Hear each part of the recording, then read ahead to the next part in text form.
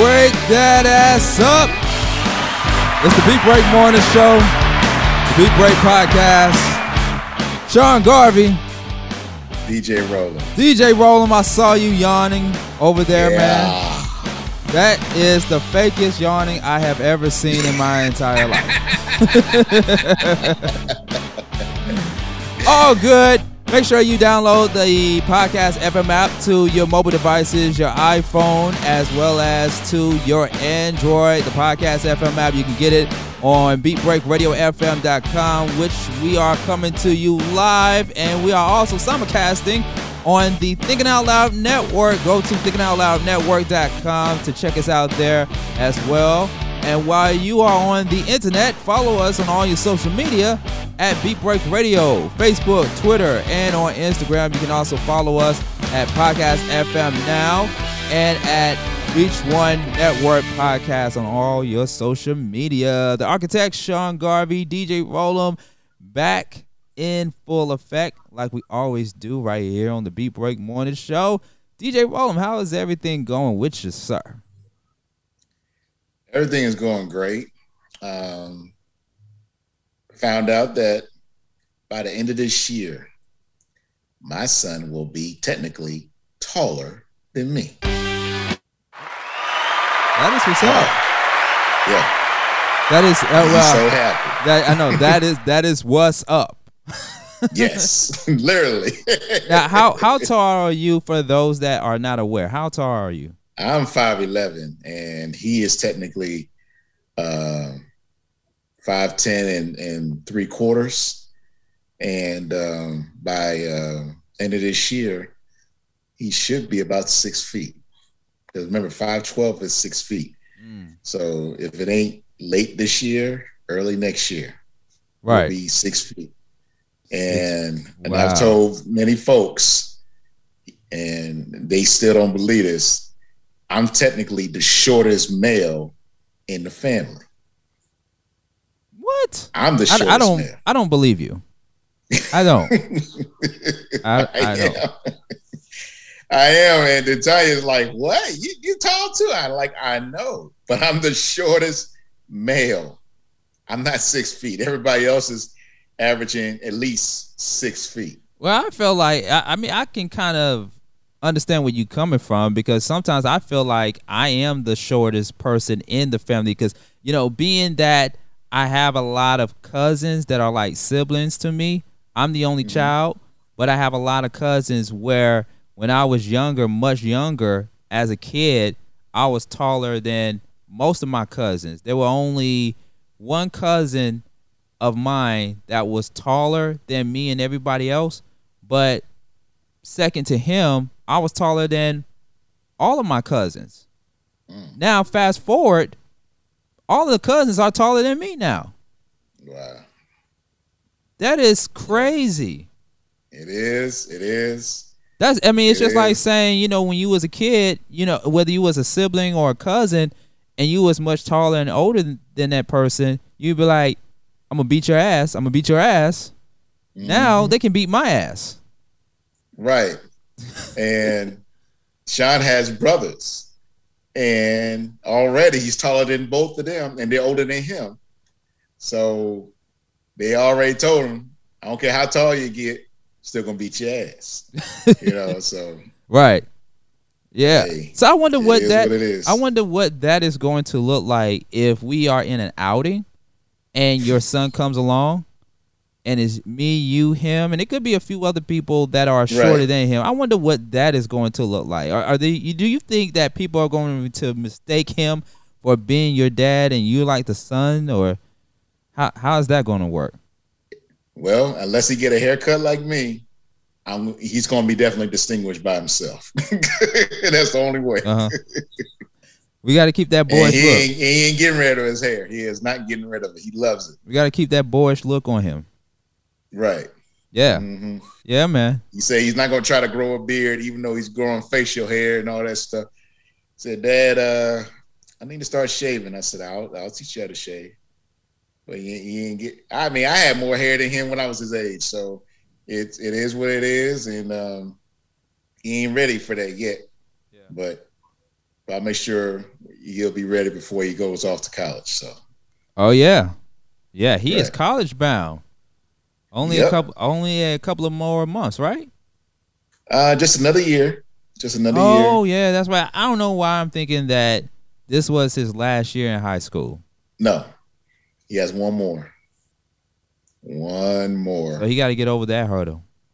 2022 is going to be a very beautiful year. That's what I expect. 2020 was very interrupted because of the pandemic. Mm-hmm. I ended it right with my proposal. And 2021, we're working on finances and stuff like that to get ready for next year. So on both ends, my unit and getting ready for him to partake into him being a young man on his own. So he's a little afraid, but he knows that I'm guiding him pretty much on what to do and what to look out for. I can't say every single thing, but at least he has an idea of what to expect. Yeah. Well, man, I mean, that's good. You know, that's good that you are preparing him for the real world. Mm-hmm. And I think judging by his aura, because I got to know Sean, young Sean, I grew up with him. It's like he's been, we seen him grow up in front of our own eyes. Mm-hmm. And I think he's going to be just fine. Yeah, he'll be just fine. Yeah. If he just stay away from the college girls. More likely, yes, because he already said he's not going to allow not one female mess up what he's trying to do. He already said, I ain't planning on having kids till I'm in my 30s. I want to have a life in my 20s. Ah, like good. That's a good quote. You should put that out there on social media. For real. Yeah. Tell that to the other folks. Yeah. Tell that to the future, whatever y'all want to be. I don't care what it is. Yeah. Can y'all really say that and stick to it? Right. Because Sean usually sticks to what he says. Yeah.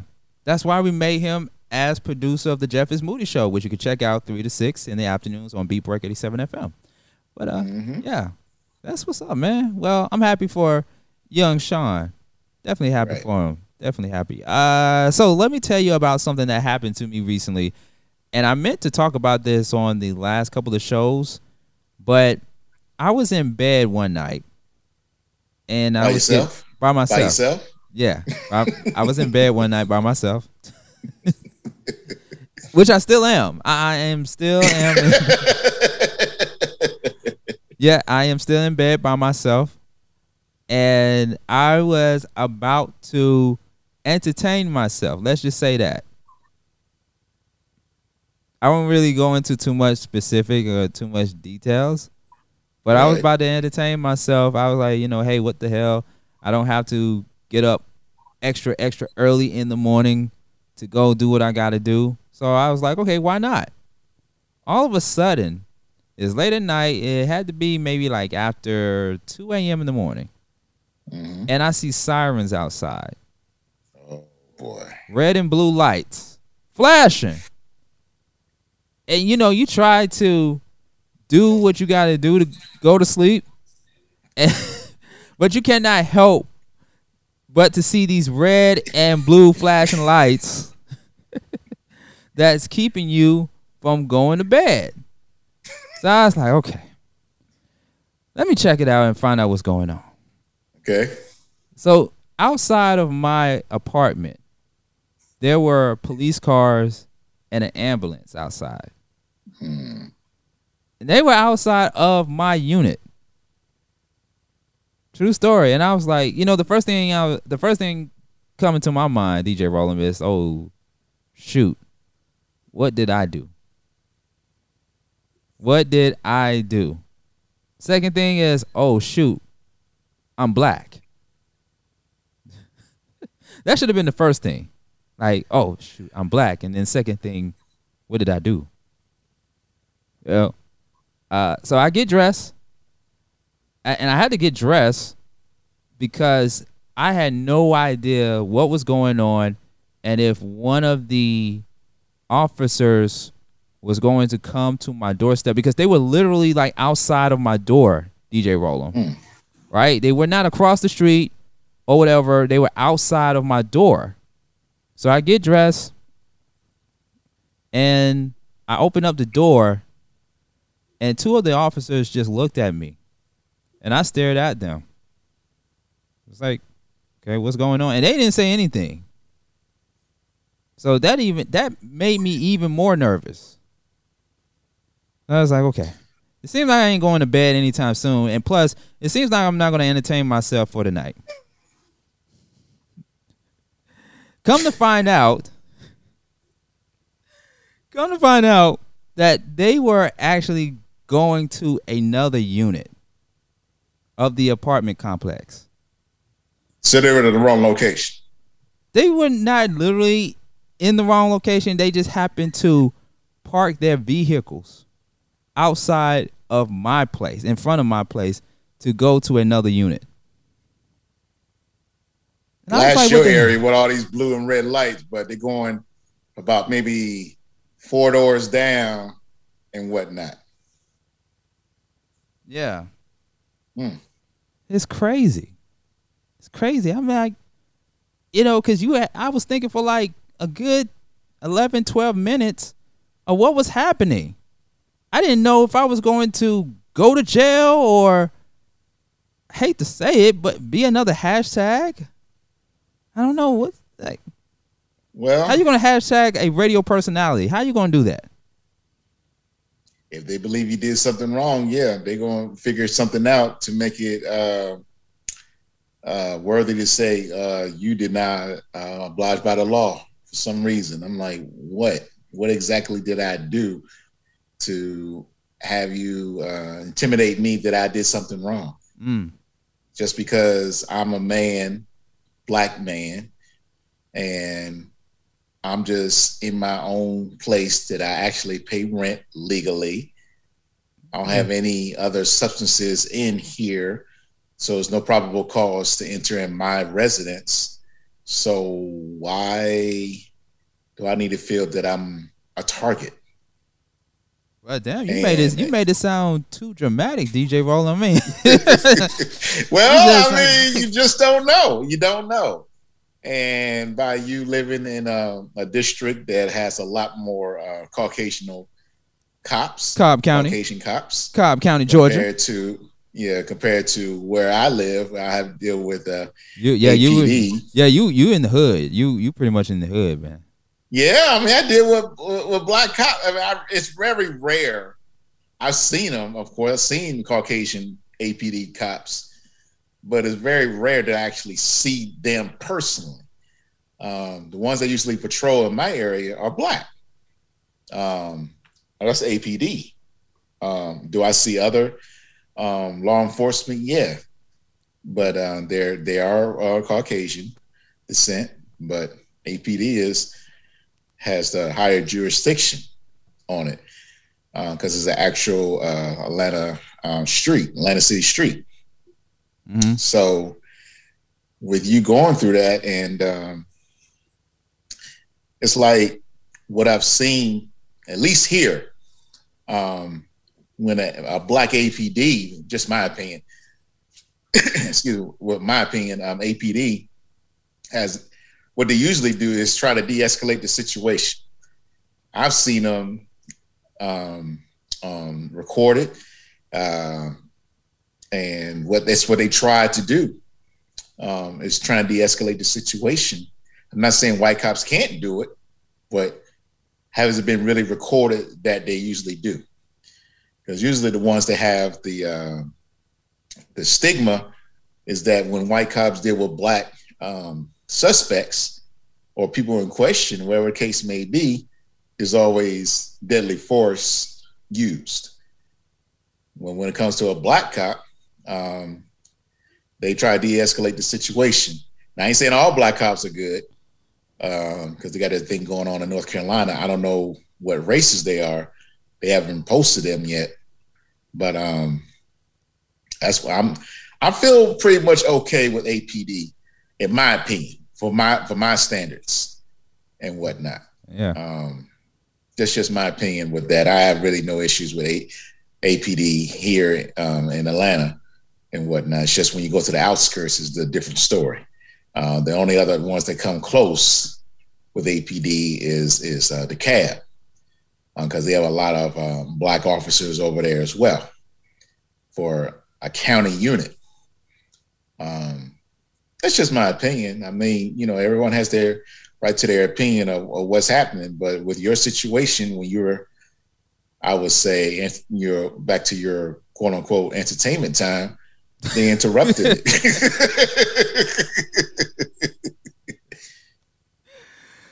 I was waiting for you to go. I was waiting for you to take it back. I was waiting for you to come back home. It's entertainment time, Hey. Entertainment time. Some folks call it happy time, Man, they just interrupted the situation, man. But you know what? It would have been worse. It would have been worse. It would have been worse if I had a friend over. Ooh, yeah. They're like, wait a minute. God dang it, man. Just like in the movies and in the shows. Oh, but I got something for you. Here's this. If it was lights, could you have pretended it was a strip club or something? Hell to no. A strip club. They got lights. I mean, a strip club outside of an apartment. Doing the sirens, and then the sirens probably been all right. A strip club outside of my apartment, DJ Roland. Maybe in my dreams. Visually. Maybe in my dreams, yes. But in reality, no. Hell to the no. Yeah, right. Because I thought the lights could have hit the room right. They're like, hey. But hey, you got to do what you got to do. Hey, bro. But how long did it last? How long did that? I think it was about a good. I think it was a good 30, 45 minutes. Dang. Yeah. So did you were able to get back to the entertainment? Oh, yeah. Once it died down, I was able to resume my activities.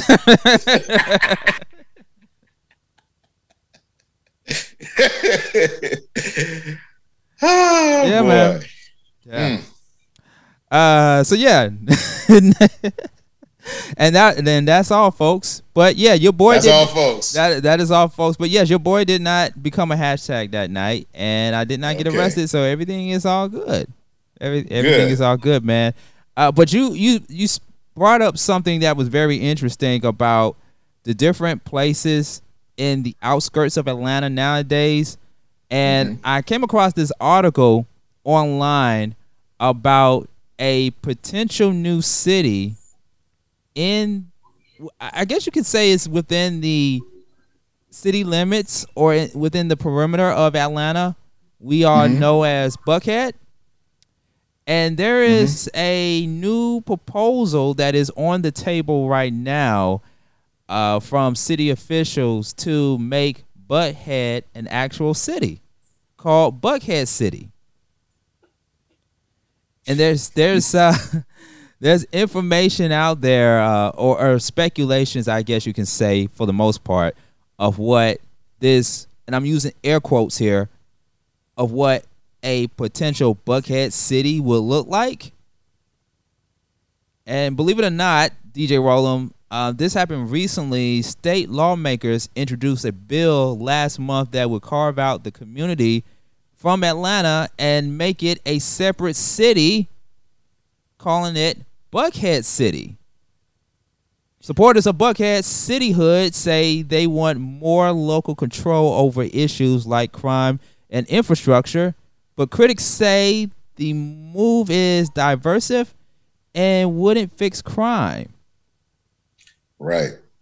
I think that I think that would be a bad move, in my opinion, because Buckhead is probably one of the main noticeable richest area in Metro Atlanta, and I know by me traveling through Buckhead, I would,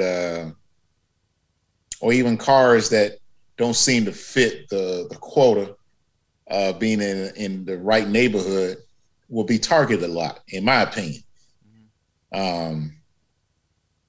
That's what I fear. I really fear that. That's what's going to happen, that a lot of people can get targeted being in the wrong neighborhood. This is Buckhead, and you cannot just drive in there just to be driving and whatnot. And that's what I fear is going to happen in the near future if this goes through. So when you're in a rich neighborhood and you don't have the car that fits the mold, and then sometimes what some people do, regardless, no matter what neighborhood, you're going to blast the music. A lot of people are going to get targeted for the wrong reasons. And I think instead of crime being reduced, it's going to be more of a targeted area of people of different colors. Very few, I'm saying they don't do it, Caucasians do it as well, but we're going to be more targeted, in my opinion. So unless you have a luxury car or a substantial type of car that fits the mold of the Buckhead area, you're going to get targeted. And I think, to me, I'm not saying they don't have it. I think if they have more of a neighborhood watch going on there, probably that will help reduce some of the crime. But they want to put more money out in trying to have an actual city and then getting the police department. That's going to be more money put out. So to save money, that's what I would think you would like to do, is have a neighborhood watch. So, I mean, I don't know what to make of this, DJ Roland, to be honest with you. I'm from Atlanta. You technically are from Atlanta, even though you are Baltimore born. But I don't know what to make out of this. We didn't have these issues 20 years ago. You didn't hear about these issues coming out of Buckhead. You only heard stories from Bankhead. Right. Because it got turned up in Bankhead. All the time. All the time. Now Buckhead. I mean, like I said. The infrastructure. Yeah. Go ahead. No, I was just going to say, I mean, to piggyback on what a colleague in radio of mine said on social media recently, that it seems like it's more safer to go to a Greenbrier Mall these days than it is to go to Lenox Square. Because I told you my story of what happened to me and my mother when we went to Lenox Square on her birthday. Mm-hmm. Yeah. My thing is this. People think you take in those quote unquote uppity areas for granted, thinking nothing's going to happen because you're in a richy area. You shouldn't expect that. People are jealous. That's one of the main problems. And when they rob folks, they're jealous of what someone else has, and they want to have it. They'll take it by any means necessary because they think they deserve it. They want to take it, either for their own self, for their ownership, or sell it to get some money. Instead of working hard for it. I mean, it's a trip how people think that they can get away with stuff. I mean, there's so many things coming to my mind of why people try to get over for. I mean, unless you're making an impact to help the community, why are you trying to gain so much? What's the point? And people are going to talk because if you try to get something that doesn't belong to you, and they know your work ethic, and you just get it, somebody's going to notice something that's going to say something that's going to be like, "What you told on me? Why?" Because I know you. So I don't know. Yeah, it's a trip, man. I just hope it doesn't happen. It doesn't need to happen, and the infrastructure is getting crazy. I mean, you already took out the clubs in the late 90s, early 2000s anyway, because of the crime increase and whatnot. So do you really think having a police department, making it in our own city is really going to help? I don't think so. It's going to be, to me, worse. So So there should not be a Buckhead City. Is that what you're saying? Okay. No. No Buckhead City. No Buckhead City. If it was gonna be a Buckhead City, it'd have a Bankhead City. Yeah, that's right, because Bankhead is not really a city. No, it's just an area, but everybody knows about it. It's still Atlanta. History. Right. It's Atlanta. It's just west side Atlanta. Right. If you're going to do it like that, do it over there too. In my opinion. Would it help reduce the crime? No. Yeah, if you being want in crime, a city doesn't always help reduce the crime. Excuse me. The only one that I think of is Brookhaven. Brookhaven, if everybody understands where Brookhaven is, that is just parts of it of North Atlanta and part of DeKalb County. That little area, if you know where Buford Highway is, North Druid Hills, Briarcliff Road, in that area, that's Brookhaven. It's a larger area. It's a much larger area compared to Buckhead. That's why I said that would not make any sense to me. Buckhead is about the size of East Point, if you look at it. College Park doesn't, people think like, well, East Point is next to College Park. Yeah, College Park is actually bigger than Buckhead, and College Park has their own police. Yeah. You got to look at the mileage, the per capita. It's a lot of more money in Buckhead, of course, but no. Just do your neighborhood watch and whatnot, because y'all talk a whole lot more compared to people in Bankhead. So that's what you do. Yeah. See, I like how DJ Roland just giving our audience members the geographical aspect of Buckhead versus Bankhead. I'm gonna give you the easy version. It's Bankhead is pretty much the hood and pretty much where the trap and all the other hood stuff be happening. Now shout out to Tip. Right, because he has made some huge changes in that area. Right? And so Buckhead is your upscale type of area for a lot of business people, CEOs, and even rich and wealthy families to live in that area. And if you are a college student and your parents got bank and they send you to college, you can get a place in Buckhead if they are also paying for your room and board. But now, with all the crazy stuff that is happening in Buckhead, especially in the area where Lenox Square Mall is, people are looking at it differently. I told you, my mom and we went to dinner. We went on her birthday dinner to Lenox Mall. And going up in there was like going to Hartsfield-Jackson International Airport. Wow. It was like going through TSA. You had a couple of police officers, security guards. You had the metal detectors. I had to take off everything. Well, I didn't take off my pants. I kept my pants on. I kept my shirt on and my jacket on. My mom kept her clothes on too, because God knows I do not want to see my mom without any clothes. Right, and you don't need no entertainment time with your mom. Absolutely.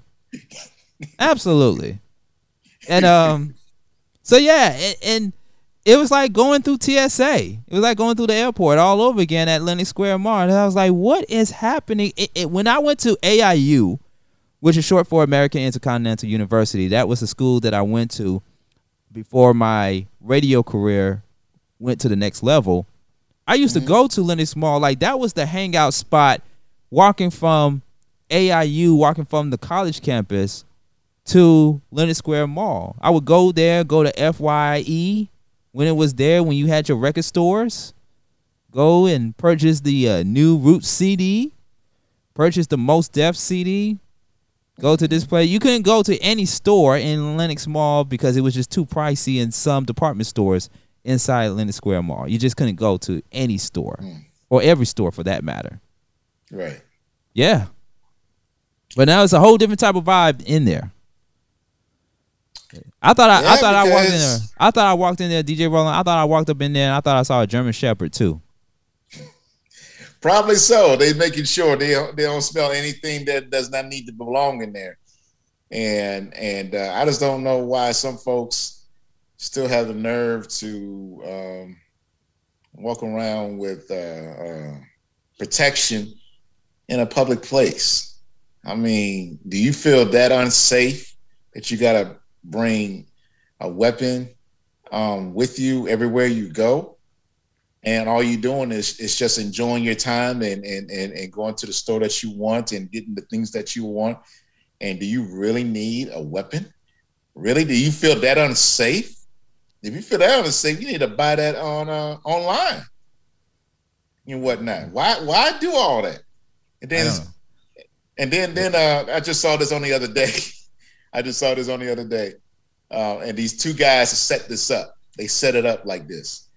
They about to start some beef at it in different locations at a mall. Different locations. Getting loud and getting buffed up. And they about to go at it. And they playing what's that game called? Patty, what do you do with your hands? Like yeah. Yeah, I can't remember of it. You know, that little kid game. Yeah. And they were doing that. And I'm like, see, I mean, that's fine. But somebody might take it the wrong way and then take out their gun. For what? We are in some crazy ass times, man. And I don't want us to get too serious on this morning show to discuss this part of the conversation, but we are living in some serious times right now. We are. I am about to, every time I step out of my house, I feel like, damn, I need to get a bulletproof vest. I just need to go around and look like 50 Cent when he first came to the game with a bulletproof vest. with a baseball cap with a vest on too. No, he just had the Thug Life chest. He just had the Thug Life chest. That's what I was. Okay. He didn't have the bulletproof vest. He had the Thug Life chest. Okay. Or the Thug Life, not the chest. It wasn't on his chest. It was on his stomach, his abs. Right. Thug Life. Right. And he still got his ass shot. God rest the soul. I'm sorry. God rest. But yeah. I mean, the thing about it. I mean, I'm not disagreeing with what you're saying. It's like you got to be so extra careful just to do something so simple. And we already have this pandemic, and the pandemic is going to eventually be ended. I don't know when it's going to happen, but I believe it's going to happen sometime this year. But I'm still going to wear my mask up to at least I'll say up to next April. Reason why that's a special month of next year. But I believe that that's when I'll probably not really toss it, but not wear it as much. But I'm still going to have it around me and whatnot. But it's just a trip that people they're selfish to me. I want this. I want to go in and get it. I don't care what someone says. And if someone cock me some attitude, I'm going to blast them. And I'm like, what's wrong with putting fists up? Like John Witherspoon, God bless his soul, said it in Friday, learn how to put your dukes up with he was selling to his son Craig, Ice Cube. Everybody's quick to pick up a gun, but stay getting their ass whipped. So what's the point of having a gun for? How does your life feel threatened that you need a gun? Just like that guy from Trayvon Martin's situation, got his ass beat, but he's gonna shoot him. George Zimmerman. I cannot believe I still remember his name. Damn. I forget. I just know what happened. He's one of those people that you just want to forget the guy's name. Right. I forget his name, but I ain't forget that situation because Trayvon Martin did his job.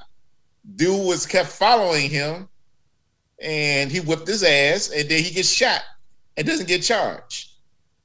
So I'm like, it don't make any sense whatsoever. But that's why people are quick to pick up a gun instead of getting their ass beat and going to the hospital, getting your wounds checked on and bandaged up and all that stuff.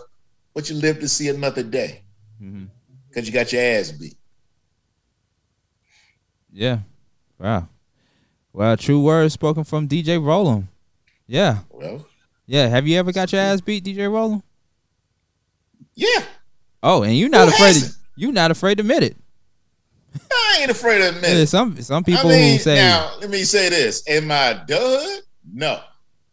But as a child, yes. But what was her name? I had to fight. What was her name, DJ Rollem? What was her name? What was her name?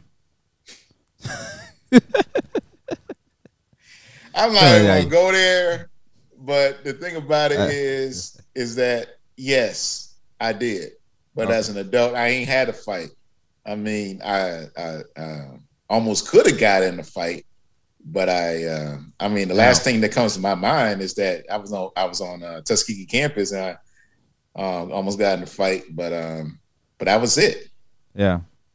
So that that was the last time. That was over 20 years ago. So now DJ Rollem, he don't get it twisted, ladies and gentlemen. DJ Rollem will bring that be more out when it's time to.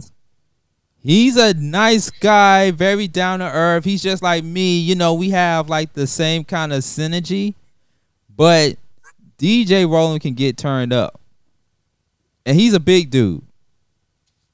Mm-hmm.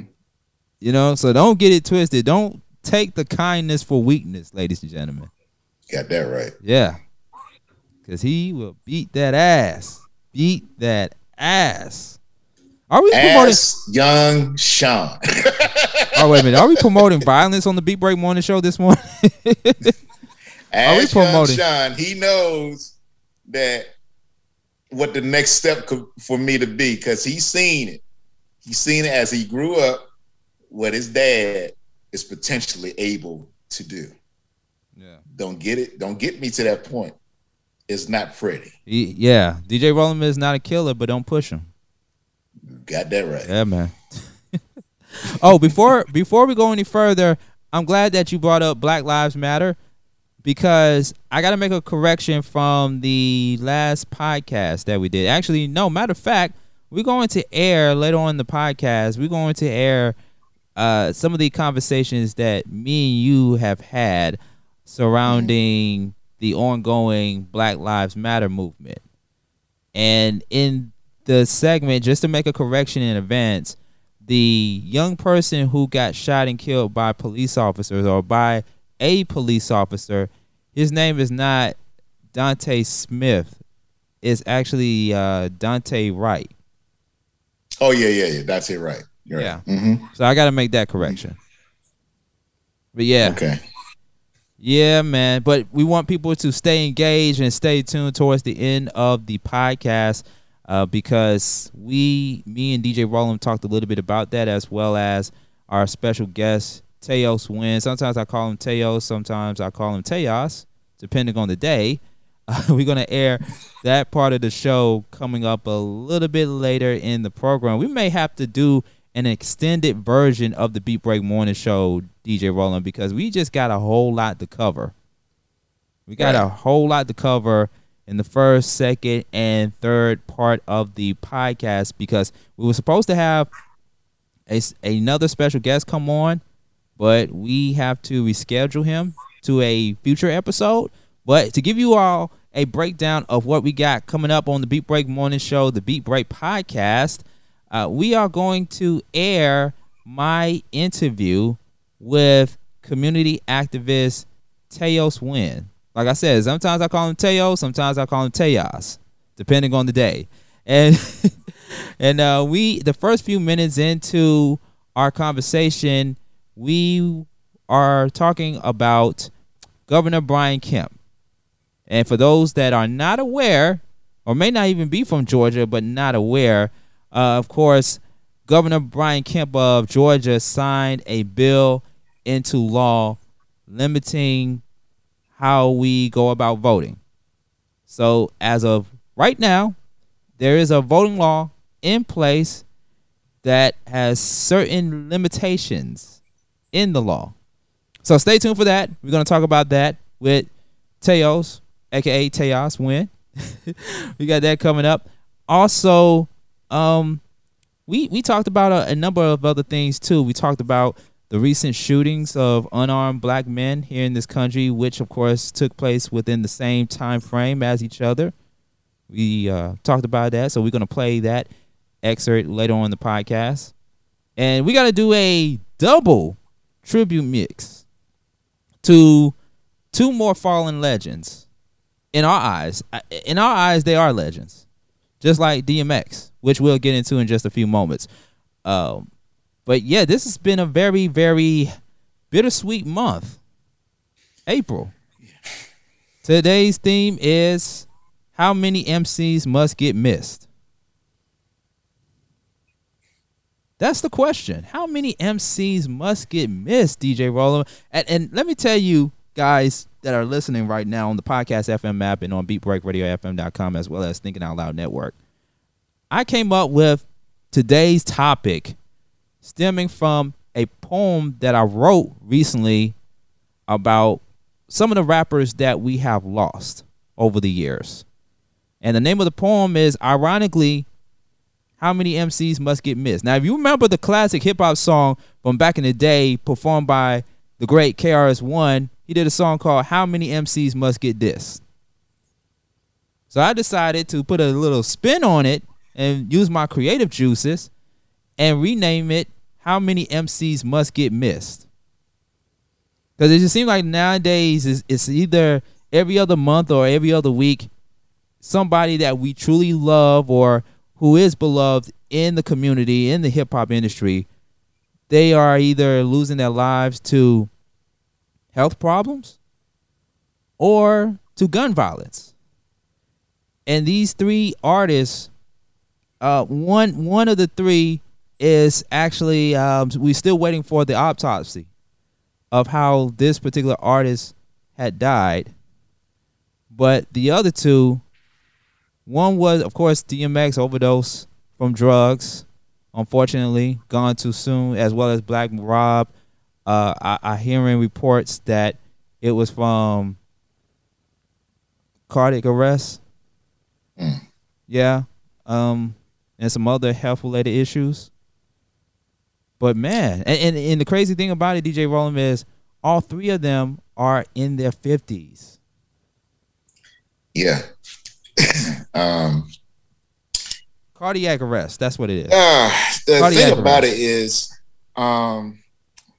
personally for me, I'm not that far from that age range that those particular artists passed away from.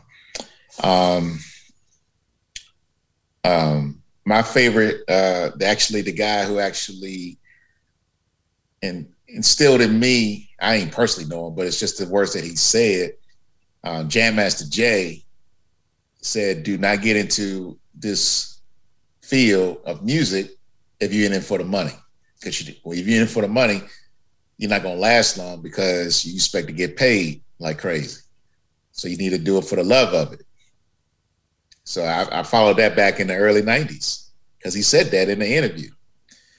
And sadly, years later, he did get shot himself.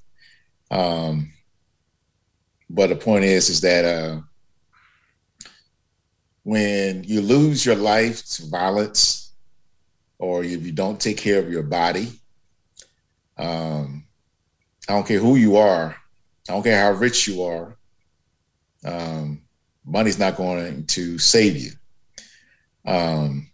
It's all about what you're supposed to do try to do on a daily basis. Not trying to have too many bad habits, like always smoking, always drinking, not going to your doctor to check yourself up and everything. I'm not saying to eliminate, because some folks just do it, but they don't do it very hard.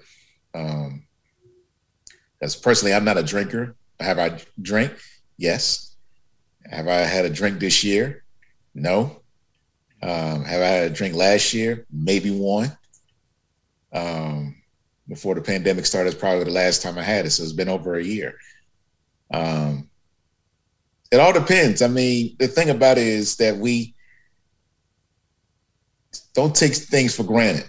A lot of people, some people, or depending on who's on your social media post, if you wake up this morning, thank the Lord above or whoever you believe in and whatnot, because your body is still a temple, and people got to understand what temple means.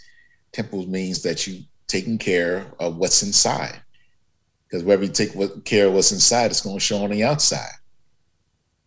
When we saw DMX recently in the past few months, you can tell that he gained some weight. He's been a slender dude most of the time that we've known him in his career, and he gained some weight, which is not a huge big thing, but he's not. We weren't used to that, but he still wanted to bring the dog out, and he always knows how to freestyle, and he always put a lot of Lord and God in his lyrics, and that's where I appreciate him as an artist, because he can do it on a snap, and a lot of artists these days, to me personally, can't do that. That's why I'm like, man, whatever. But that's another story. Right. So if you have the talent to do it, and the drop of a hat to do, what your gift is, do it. And he knows what his demons were. He was trying to fight them, but hey, sometimes you win, sometimes you lose. But he knew, regardless of the situation, which made sense, God knows what I'm trying to do. And that's what has happened to him. With the other two, Black Rob and Well, actually, let's get into that right now. Shock G. Shock G from Digital Underground, dead at 57. I remember it wasn't even that long ago. One night, I went into another room in my apartment. I get this news notification, and it said that Shock G of Digital Underground dead at 57, and it came from a reliable source, because these days, in the age of social media, people put stuff out there and they run with it.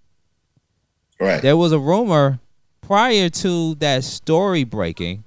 There was a rumor that he was dead. He was pronounced dead, but it didn't come from a reliable source. And I looked everywhere. I Googled it, and I couldn't get any type of accurate information whether or not Shock G was pronounced dead or not. And once I got that validation that that story was true, who was the first person I reached out to? I reached out to you. And I told you when you sent me that. Yeah. I just couldn't believe it. Yeah, man. I was like, DJ Roland, man, you would not believe this, bro. And I didn't even have a smile on my face. I was very upset. Yeah. Because first we lose our beloved DMX, and then we lose Black Rob, and now we lose Shock G of Digital Underground. Right. And what did you say when I told you that? Let the audience know your initial reaction when I told you that Shock G had died. Prior to you telling me, sending me that story, bless you. Thank you. I was saying to myself, please don't let another artist die too soon. Like, would have been a shock to me if somebody like Ron Isley or something like that passed away after he did a great performance on Versus with Isley Brothers and Earth, Wind, and Fire. Because he's in his 70s. He lived his life. He lived his life very well, did his thing and whatnot. So to me, when you reach your 70s and 80s and all that stuff, you lived your life. You did great things. You passed on a lot of stuff. Anything to me personally, is before 60, what did you do? Like hopefully in either way, not getting shot or you having bad health and whatnot. What really happened? And you sent me that information about Shock G. I'm like, here we go again. And I'm so on the edge right now because I'm like, I'm keeping an eye. My eyes right now is on Chuck. Not Chuck D. Yeah, maybe Chuck like D. maybe. Well, I don't think Chuck D. No. Maybe I'm not saying because he's in his 60s and he has lived a long, great life. I'm more worried about Flavor Flav than Chuck D. Well, yeah, but see, we all know about Flavor Flav, and he's still hanging on. You know, that's what I'm saying. Yeah, you got like Flavor Flav and even Bobby Brown. Right, like, dude, this man. I mean, all of them have.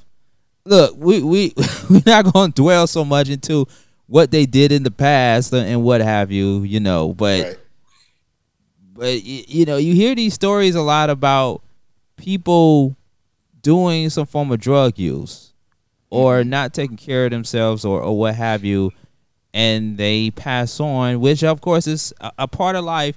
Whether you are taking in drugs or not taking in drugs, you're going to still transition at some point in time in your life. Everybody is not going to live forever. Of course, you know, and I said this to you in the same text when we were texting each other. I told you that there's only two things that we are guaranteed. I think there's more than two things, but the first two are those two main guarantees. The two taxes and death. Right. Those are the two main things that are going to happen to each individual living on this planet. Right. You're absolutely right. And that's the thing. Yeah, like we're not going to dwell on that and whatnot, but the thing about it is I'm like, God, like some people have done on what social media. I know Facebook is very famous for this. They have these games that sometimes they can almost predict when you're supposed to die. I personally don't like playing that. Some people do think it's going to happen and what's going to be said on their tombstone and all that. My thing is this: what am I doing today to live the best day of my life? Yeah. And that's why I don't like trying to overwhelm myself with a lot of stuff, because I like to make sure stuff is actually being fulfilled and being accomplished. Stop putting stuff at the very last moment to do it. Try not to. I'm not saying it ain't gonna always happen, but I try not to. And just live my life. I mean, I'm like, am I happy? Yes. Was I happy before Tanya? Yes. I believe I will have the greatest life. And it's always going to be bumps in any life that you decide to do when you live with someone, wherever he or she is. Keep that in mind. Yeah. But just make sure that you're happy. Make sure you're able to do stuff on your own to make you happy. Yeah, like entertaining yourself at night before the police comes. Before the police said any type of lights, medical. Man, I'm like, hey, I got the atmosphere. I'm just saying. I'm looking at. Like, did you have the atmosphere? You know, and you're like, hey, Strickland, hey. Too bad I ain't got no dolls or any fake thing I can use. Yeah, man. But just take one day at a time, y'all. Take one day at a time. Tomorrow's never promised to anybody. Not to myself, not to Sean Garvey, not to you, the listeners and viewers. It's not promised. Just make sure you do what you're supposed to do. Try to. I know some circumstances it ain't gonna fall the way you would like to, but try to keep that at least keep it in mind. Try to live the best day that you possibly can. Right. And stop worrying about what someone else says or does. You know, if they don't appreciate who you are, keep them at a distance or get rid of them. Yeah. Period. Yeah, man. Yeah. I wouldn't have said it better myself. Yeah. Shock G, famous for a Digital Underground hit song, The Humpty Dance, and his work with Tupac Shakur, who was a original member of Digital Underground, was found dead recently last Thursday in a hotel room in Tampa, Florida, according to his father. But yet still no word on the actual cause of death. But it became a very huge shock to many of us in the hip-hop community. I mean, here was a guy and his group, Digital Underground, known for the Humpty Dance, and a great anthem that radio stations and other media platforms still bump to this very day. I've heard several radio stations, local radio stations in Atlanta, bump the song, the Humpty Dance. And they were also famous for other songs too, other hits like All Around the World, same song. You know, and they even collaborated with, of course, their original member, Tupac Shakur, on I Get Around. Right. Yeah, man. I mean, you know what? I was thinking the other day, listening to Digital Underground. I don't like to do too many comparisons when it comes to the older generation and the new generation when it comes to hip-hop. But some of us can argue by saying that Digital Underground is kind of somewhat equivalent to a group like, say, the Migos. Would that be a fair statement? I think it would. I think it would be. No. I think it would, but here's why I say that. Here's why I say that. Now, of course, Digital Underground, Shock G, and the other members, they were not mumble rappers. But people who grew up listening and knowing Digital Underground from back in the day, some will say that they were rap rappers. They were the complete opposite from a Run DMC. They were the complete opposite from the Sugar Hill Gang, Public Enemy, Eric B. Rakim, all the other groups, EPMD. They were opposite. Hell, Beastie Boys. They were the complete opposite of all those groups from back in the day. You know, when I saw the video as a child, and I said to myself, "Oh, this is corny as hell. This is corny." I mean, Shock G with the big ass fake nose. Like, what are we doing? What are we doing?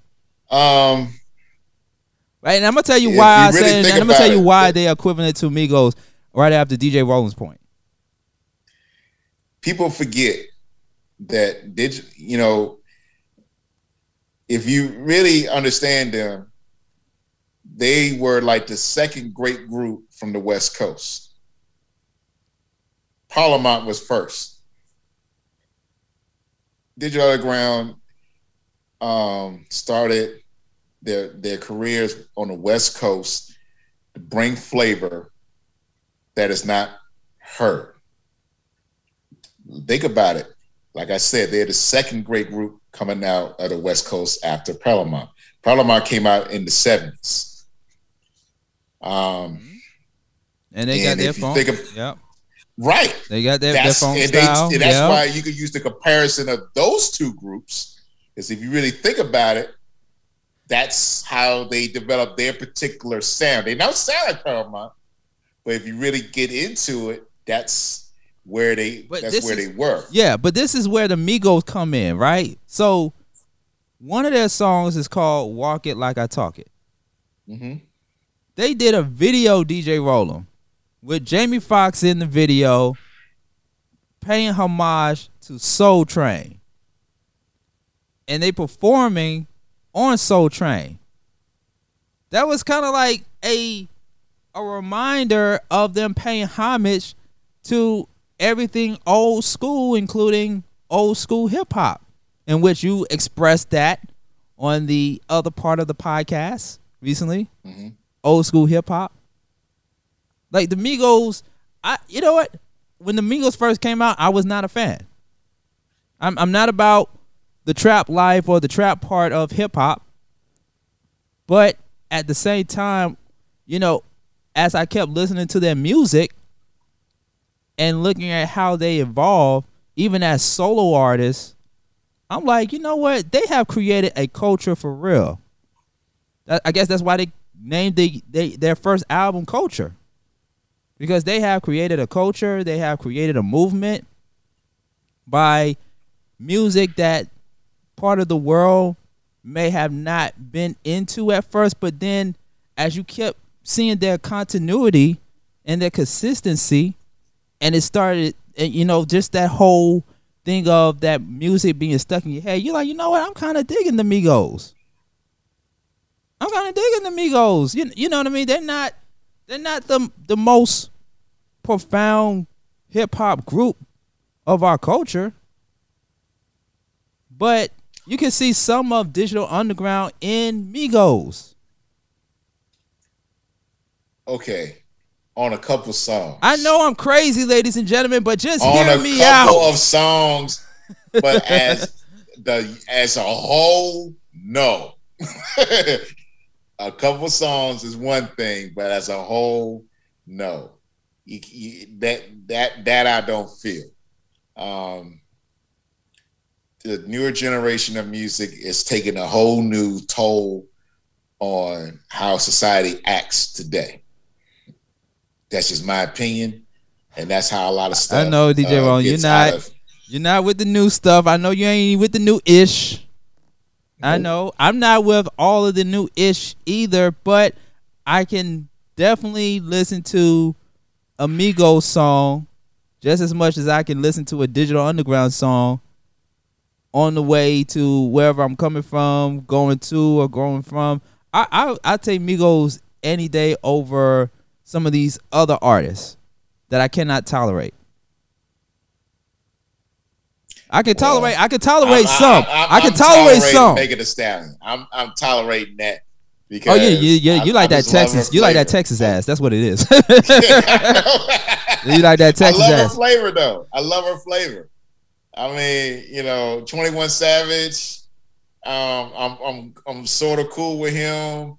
I mean, I'm not saying I don't diss Migos. Don't get me wrong, folks. I do not diss Migos and whatnot. And it's just a lot of the new school flavor. I'm just not. By me being a DJ all these years and whatnot, and they have the new school has a lot of unique flavor right now. My thing is this: can y'all stop making these less than 3-minute songs? That's my first thing. I mean, y'all songs are so daggone short, it's ridiculous. Hey man, that's the wave now. I know. The 1 minute and 15 second song, yeah. That's the wave now. I'm like, come on. It ain't what it used to be. I mean, y'all put a lot of time into these less than 3-minute songs, and I'm like, okay, so when you put an album out, it's not even an hour. Hey man, I'm telling you, that's the new wave. Like Jacquees and Miss Mulatto got a song out called "Freaky as Me." I believe that's what it is. "Freaky as Me." That's a short ass song. That's a very short song. Of course, Lil Baby came out 2 years ago with that song with Drake. Was it 2 years ago? Yeah, 2 years ago. That was a short ass song. Yeah. I mean, the only one I'm rocking right now, I really like it. I don't love it. I just really like it. It's Crybaby. I like Crybaby. That's the one with the baby and Megan Thee Stallion. Yeah. Okay. I'm like, man. Amen. I'm just saying. She put it out there, man. I know they have. He put it out there like Jill from Just a Touch of J said, put it out there in pieces. Put it all out there in pieces. But back to Digital Underground, Shock G. Yeah, you may look at the group and be like, when you first saw their videos and when you first heard about them, you was like, nah, I ain't feeling them. Nah. But as they kept making music and radio stations kept playing them, it just gets stuck in your head, and you be like, man, you know what? this is not even bad at all. It's kind of like the whole Lil Nas X effect. When Lil Nas X came out with the song Old Town Road, at first I was like, oh, hell to the no. Hell to the no. Right. No, I was like, no. Good comparison. I like that. Nah, you know. Did it. But, you know, kept hearing it over and over and over again. I was like, oh, okay. I can dig that. Now, I'm definitely not feeling the song that he recently put out there, which I understand people's feelings about it. Mm-hmm. Yeah, and the video, I'm not feeling it. I wish he could have went about it a different way, but it is what it is. It's for shock value. I understand. But this is where music is at right now, and you know, unfortunately, losing someone like a Shock G in this industry, it hits you hard because artists like Shock G reminds you of how music was back in the day. It wasn't just sitting down and making beats off of your beat maker machine. Like, they put a lot of time, effort, musicianship into making songs like the Humpty Dance and All Around the World, same song. Like, they put a lot of time into that, which we don't do in music these days. Think about what Tupac did. I'm not taking off of Shock G, but think about what Tupac did before he passed. Dude, if he wasn't out clubbing, dude was in the studio. Dude was in studio, I would say 70-80% of his time. Because if he wasn't out, you know, like I said, clubbing or anything, he was in the studio. He finds a studio and makes sure that he puts out the best stuff he can possibly make. That's all he wanted to do. Mm. He wasn't out trying to worry about spending money. He was worrying about trying to make sure he has a legacy of music that would last a lifetime.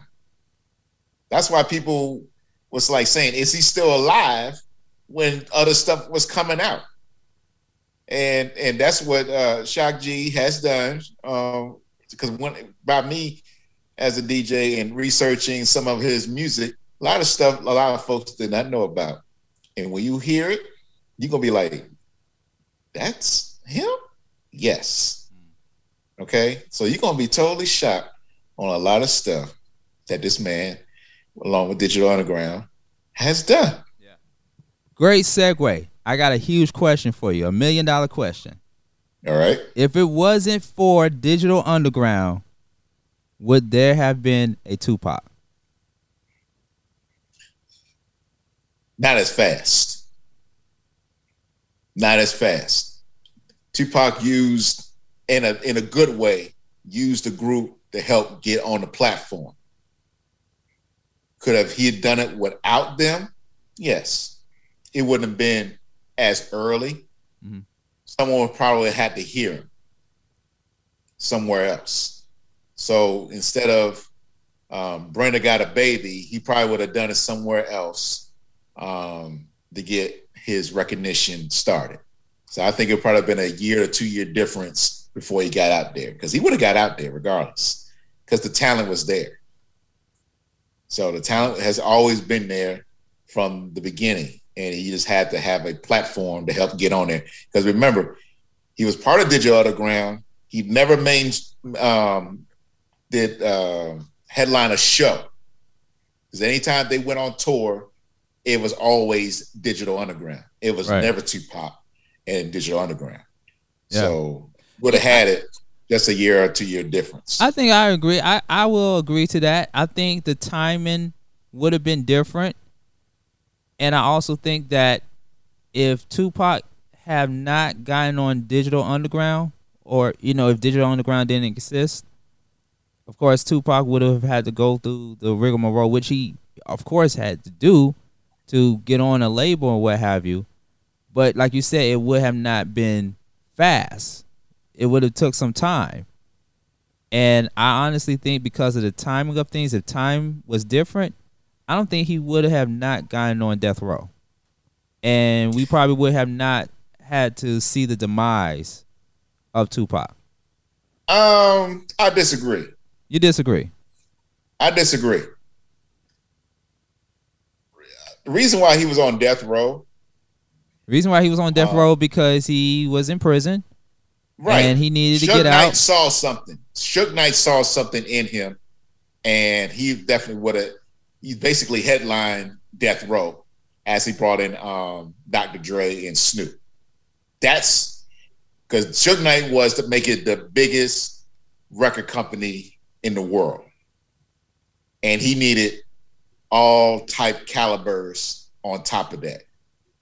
If he could have got Ice Cube, he would have got Ice Cube. Because that would have killed it as well if he had gotten Ice Cube. So Ice Cube knew the game and didn't want to get on that game and whatnot. So Dre and Snoop wanted to do something a little different, and they know they needed Pac on that, and that's what they did. I disagree. Okay. I disagree. Here's why I say I disagree, and the timing, because like you said, it was too fast when he was on Digital Underground because he was already on. He wanted to go solo, and that's what he got, and it snowballed from there.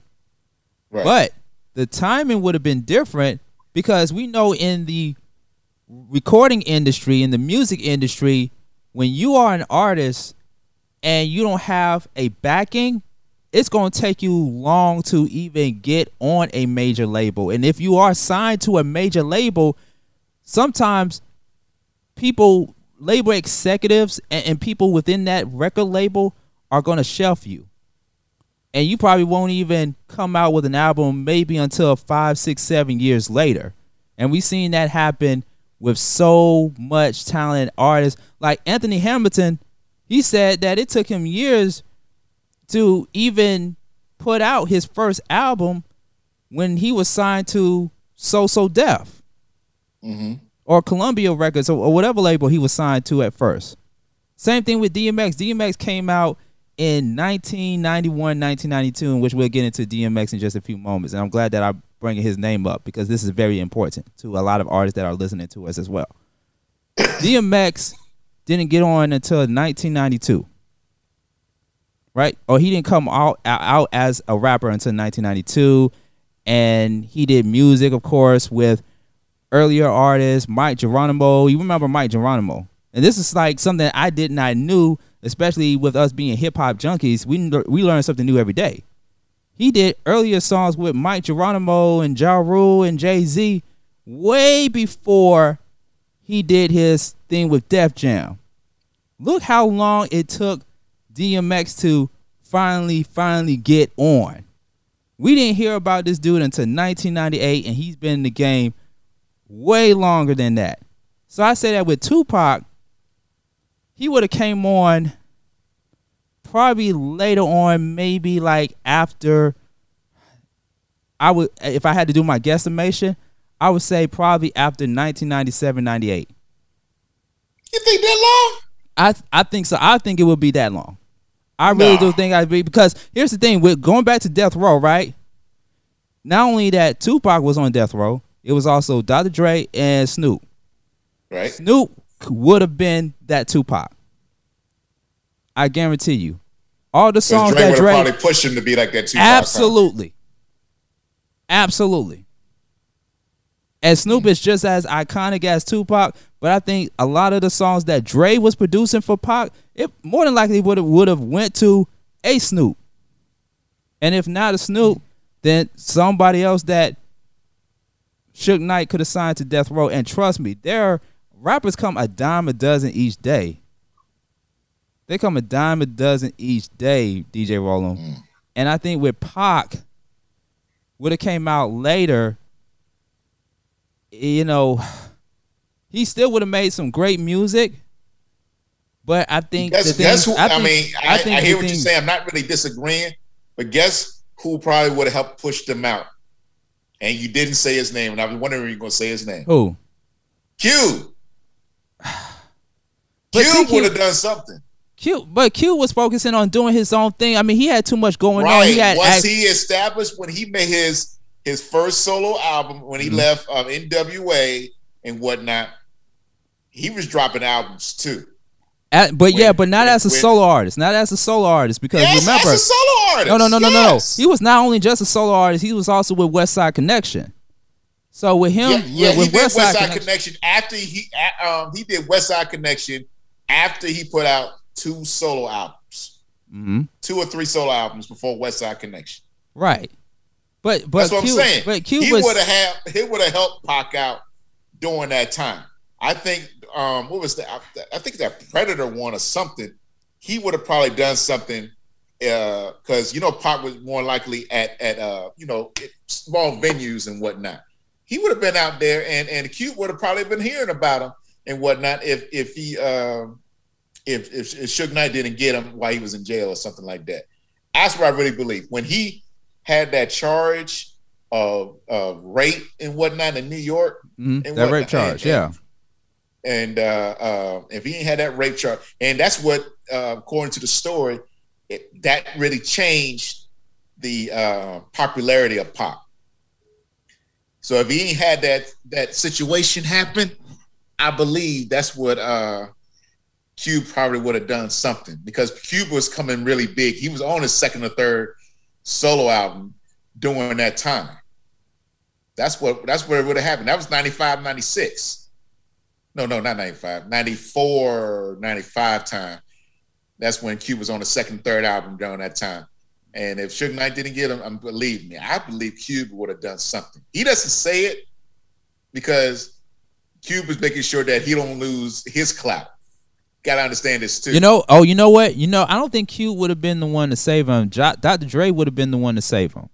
Probably, yeah. Dr. Dre would have been the one to save him, because Dr. Dre, I mean, he was the producer. He was that dude. He was that dude. And if Pac came on later and came across Dre or what have you, look, he would have been signed to Aftermath, then Death Row. Right. Dre. He would have done something. It's all about timing. It was all about timing, and that's what happened. And that's why I can't leave Cube out of this, because Cube would have done something as well from his knowledge. He doesn't say it. I just believe he probably would have. But I really think he would have, and we can't go back. You got to go back to the original of what we're talking about with Shock G, right, and everything. The thing about it is that Shock G looked on him and gave him a chance. The thing about it is a lot of folks depends on your credibility, is to give people chances and whatnot. Now, I've been in this game and DJing for many, many years, and I'm not have really physically touched a turntable since the 90s, touched the wax or anything like that. But if I had the opportunity to do a very big event, I'm not downing myself. I know I can hang with the big DJs that are out there and whatnot. But way my mental thing is, I just start it up. I'll get the crowds ready, stuff like that. But I'm older now, and I just don't want to try to hold the whole thing. I'm not greedy and whatnot. I'm not greedy. And if folks start understand that, as long as you're not greedy and trying to hold the show, and if you feel like a person that of talent can do his or her thing no matter what, let them do it. That's why you introduce them. You let them get the crowd hyped to do their thing, and then you come in and handle the rest of the show. Yeah. Does that still go on? That's my question. I don't hear that a lot, especially in the last 10 to 15 years. I never heard that a lot, that someone, we hear that maybe at a local venue, but on a real ticket, do you really hear that a lot? I don't think so. And that's what Tupac did. He started it up for Digital Underground, and and Digital Underground did their thing because Tupac was the beginning of the show. So that's my thing, and I'm sticking to it. And I wish more folks do that. And like you and I definitely have met so many artists that should be out on the mainstream, but they're not. And if they give them a chance, you just never know. In my opinion, because I'm like, they're great. They can hang. They have the talent. Yeah. They had to go through too many of these little young stuff. And I'm like, when I say young stuff, meaning like, well, they ain't really heard of you and all this other. I'm like, man, please. Amen. Put it out there. Listen, let me ask you something. How many LeBron James are out there? How many LeBron, or better yet, how many athletes or basketball players that are out there that are 50 times more better than LeBron James? I'll wait. That's a different story. Okay. It's a different story, but it's a different story, but it's comparable to the music game. Right. It's comparable. I don't disagree with you on that. It's I like, can name you 50 MCs. I got something. Years ago, during that time, Shaq was with the Los Angeles Lakers, along with Kobe. Won 3 rings. Everybody said, can Kobe do it on his own? Because they know they needed a Shaq to be there. Shaq left and got a ring down in Miami with Dwayne Wade. So now everybody heard of LeBron. LeBron couldn't win in Cleveland. Went down there to Miami.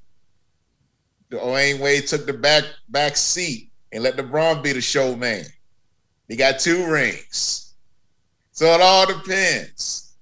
When you're in this game, it's like with Megan Thee Stallion and all the latest artists and whatnot. Sometimes you have to take a chance. Sometimes you have to take a chance and let some of these young guys, young lady, female artists, whatever, come out and do their thing. As long as they have some popularity. Here's the thing too: you gotta have a following. A nice, good following. I'm talking about over 10,000 followers.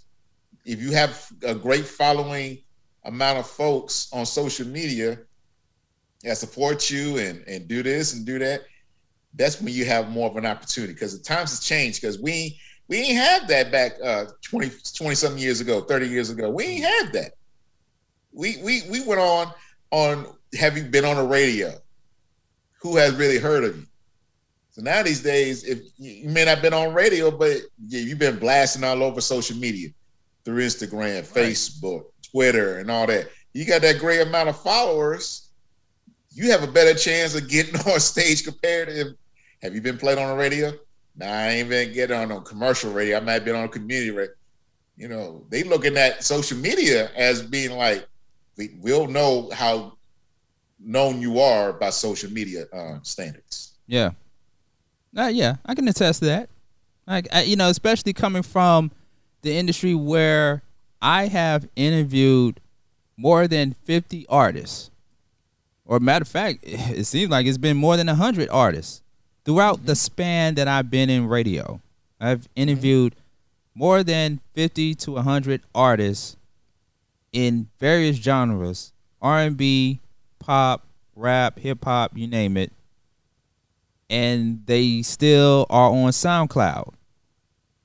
They still on YouTube. We play their music all the time on our platform, Beat Break, Reach One Network. Mm-hmm. So yeah, and I know there are singers out there that can sing 10 times better than some of these computerized singers. That's what I call them.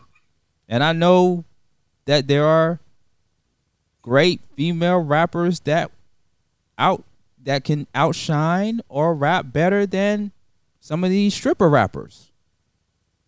Yeah, that's why I said it. I said it, ladies and stripper rappers.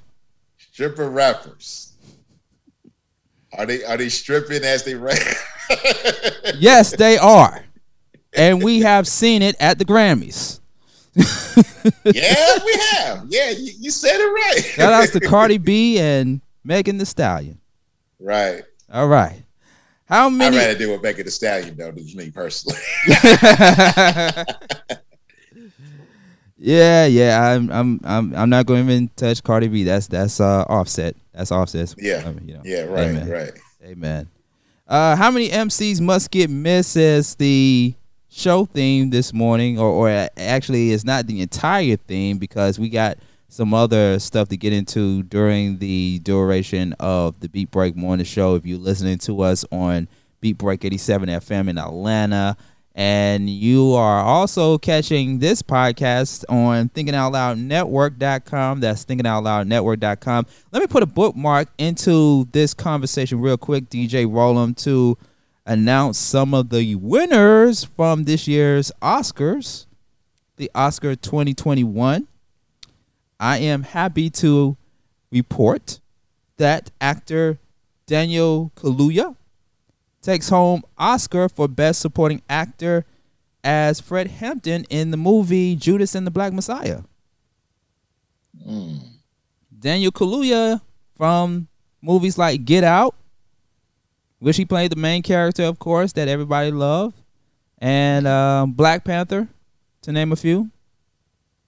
So, yeah, shouts to Daniel Kaluuya. I think this is his first Oscar. If I'm not, maybe his second. Did he win an Oscar? Wait, let me check my research real quick. While I'm checking on that, also Ma Rainey's Black Bottom wins Oscar for Best Makeup and Hair Styling, including Best Costume Design, goes to Ann Roth for Ma Rainey's Black Bottom. So those are 2 Oscar wins so far for Ma Rainey's. Okay. Yeah. That is what's up. And of course, The Father wins for Best Adapted Screenplay. That's the movie with Sir Anthony Hopkins in the film, in which he is going up against the late actor Chadwick Boseman for Best Actor in a Film, Best Actor in a Picture. All right. Yeah, man. So that's some updated news for you. Oscar 2021. Happy to hear that. So let's get back into the convo. How many MCs must get missed? And we are still mourning the loss of DMX. It was two homegoing services. It was a homegoing service, and then there was the actual funeral. I don't know which one to get into first. I want to get into the funeral because I watched that more than the homegoing service. I'm still going back and looking at highlights from the homegoing service. Of course, the Rough Riders, Drag-On made a very incredible, emotional speech in which part of his speech he was saying that he is nothing without this brother. Very powerful. I mean, I didn't hear that part. The only thing I saw was really the pictures of him taking the casket. With that, if you haven't seen it, all you got to do is just Google DMX casket, and that was probably one of the most beautiful, unique ways to go out. You're on a big Rough Rider, Bigfoot type of truck, and you having your Rough Riders and motorcycles, 4-wheelers, all types of motorcycle type of vehicles following you. Yeah, hundreds, looks like it was. I didn't get an actual count that I found out, but to me that was unique and beautiful and whatnot. Because the reason why I say unique first, excuse me, it's not the traditional. Everybody traditional is having a hearse and having cars follow behind, and like how Biggie, when he passed in 97, he had the traditional hearse and he rode through the neighborhood, and the crowd participated in it by playing his music, doing that. And his mother heard it and heard his voice as they're going through the neighborhood. And they said they always going to love Biggie and whatnot. And with DMX, that's not the traditional one that you see. It's very unique by living his Rough Rider life, and he lived to that to the going through the crowds and stuff, and that was beautiful. Nothing to take away from what DMX has done on this side of the earth. He has done that, and that's what he lived by. That's how he started off. Like, and with my mix, I have to say this, that when he finally had his solo opportunity to do his first song, that's what you hear. Dun, dun, dun, dun, dun, dun, dun, dun. So you hear that, right. And that's what started it off. But as Sean Garvey said earlier, he was rapping in groups and on parts of songs many years before he really got noticed on 4321. Because that's where I personally heard him first. But I heard him on other stuff too, but that's the real main song I really heard him first. That he has the talent. Why in the world nobody signed him yet? If they did, they ain't push it out there yet. I guess they getting the world ready for him. But that's what I was saying earlier about him coming out in 1992, and was it getting a lot of buzz until 1998, in which he ended up becoming the first hip hop artist on a major label to drop 2 solo albums in the same year, and not just only 2 solo albums, 2 platinum solo albums. Right. And on one of my songs that I played in the mix, and a lot of folks said this, and he even put it on the song, I'm not Ja Rule. A lot of folks didn't know he actually said that. I'm not Ja Rule. And that's when Ja Rule was coming out too with Jay-Z and whatnot. So DMX is on his own.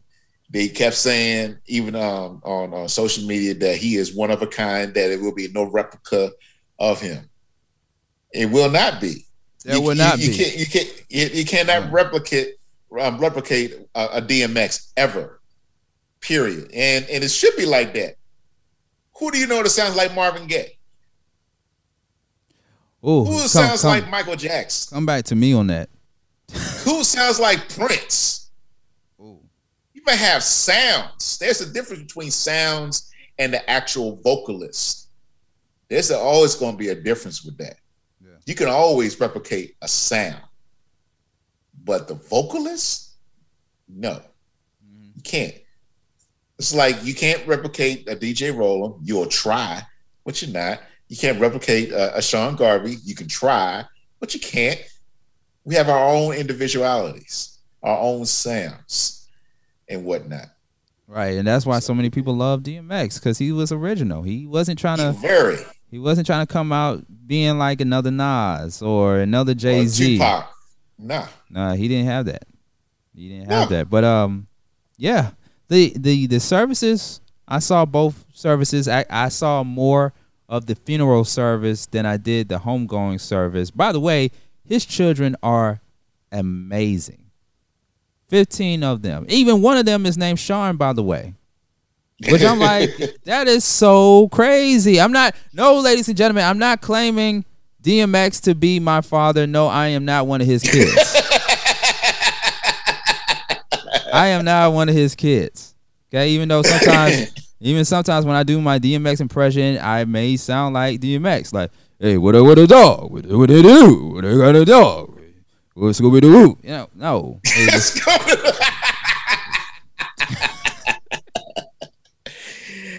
Oh man! But no, no. DMX is not my father. No, let's not even put it out there like that. Here's another note on the. I'm sorry I had to keep talking about this, but it's the truth. I really put my heart and soul into this DMX mix. Not saying I don't do it with the other mixes, but it's totally different with this one. I had to get a snippet of Dr. Phil, and when he was on there back in 2013, and he did his live. I didn't want to put the whole thing. I got a nice good snippet of it, and how basically, like I said earlier in the show, how he lives everything to God. and you know, he want to put everything to God, no matter what he is personally going through, because he knows God is going to lead him the way. And to me, by him living the way he lived and whatnot, God took care of him. He's not struggling anymore. And we should never judge not any person on this earth on decisions that they decide to do for themselves, unless it's going to hurt other folks. I have to specifically say it like that. If you make decisions that's going to specifically hurt other folks, yes, I will judge your behind. Using a person like Trump, he looks at making decisions that's going to really hurt other folks. But that's another story. I was using it as an example. Yes. DMX has done stuff, and he did not do anything to harm other folks.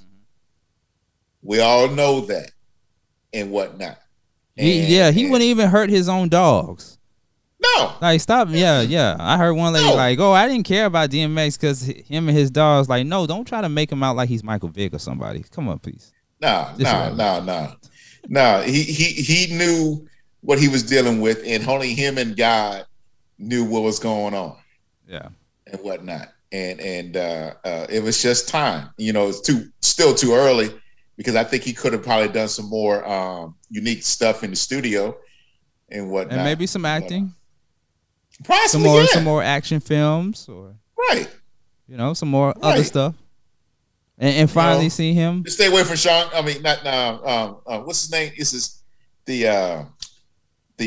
guy who does the karate. Jet Li. Not Jet Li. The other guy. What, Jackie Chan?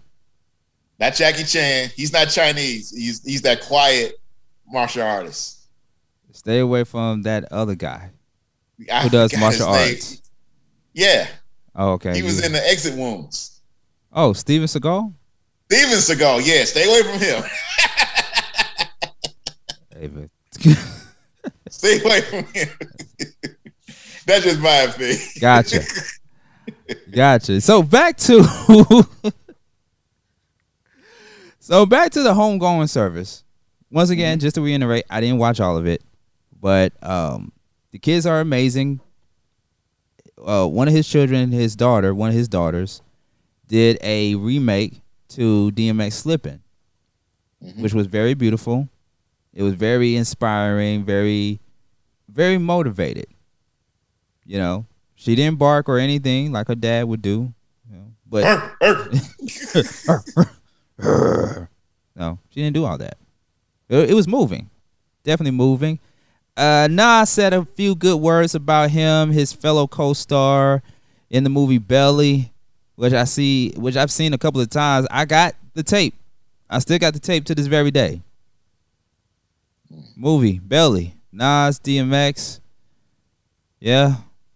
People still asking me, did Nas and T-Bot's character still live in Africa? I'm like, I don't know. I don't know. But DMX did a great job in that film. Really showed his acting skills, of course. A good thing that his brother Swizz Beatz said is that when someone dies like a DMX, it shows you, and I'm just paraphrasing what he said, it shows you who your real friends and family are. Because DMX wanted everybody around him when he was going through the stuff that he was going through. And everybody wasn't. And I felt that was very true. You know, it was kind of like at that time where we made jokes. We made comments about DMX and his run-ins with the law and his questionable antics. But Swizz Beatz had a very great point. He had a very valid point. So did Eve, the Locks, all the Rough Riders said a lot of great things about DMX. Of course, not unexpected, but it was just so great to really see them say a lot of great things about DMX. Were you about to say something, DJ Roland? Here's the thing, and I was going to, and I said this about a lot of rappers. and Charles Barkley comes to mind when you say this. He always says, while he was playing basketball, Charles Barkley say he's not a role model. I'm a basketball player. And rappers don't say I'm a role model. I'm a performer. I'm a rapper. I'm a lyricist. All that stuff. But they're in the limelight, and people look up to them to live the best life they're supposed to be. Absolutely. And I'm not perfect. Nobody's perfect. But yeah, I've been judgmental of anybody who does stuff, knowing that it's wrong, they go and do it wrong. First person I thought about when Tupac came out, Brenda had a little baby, and I'm like, okay, all right, finally another rapper coming out not doing anything negative or showing negativity. Next couple songs I heard about Tupac, negative. I'm like, here we go again. So I'm being judgmental. But that's how some folks live their lives.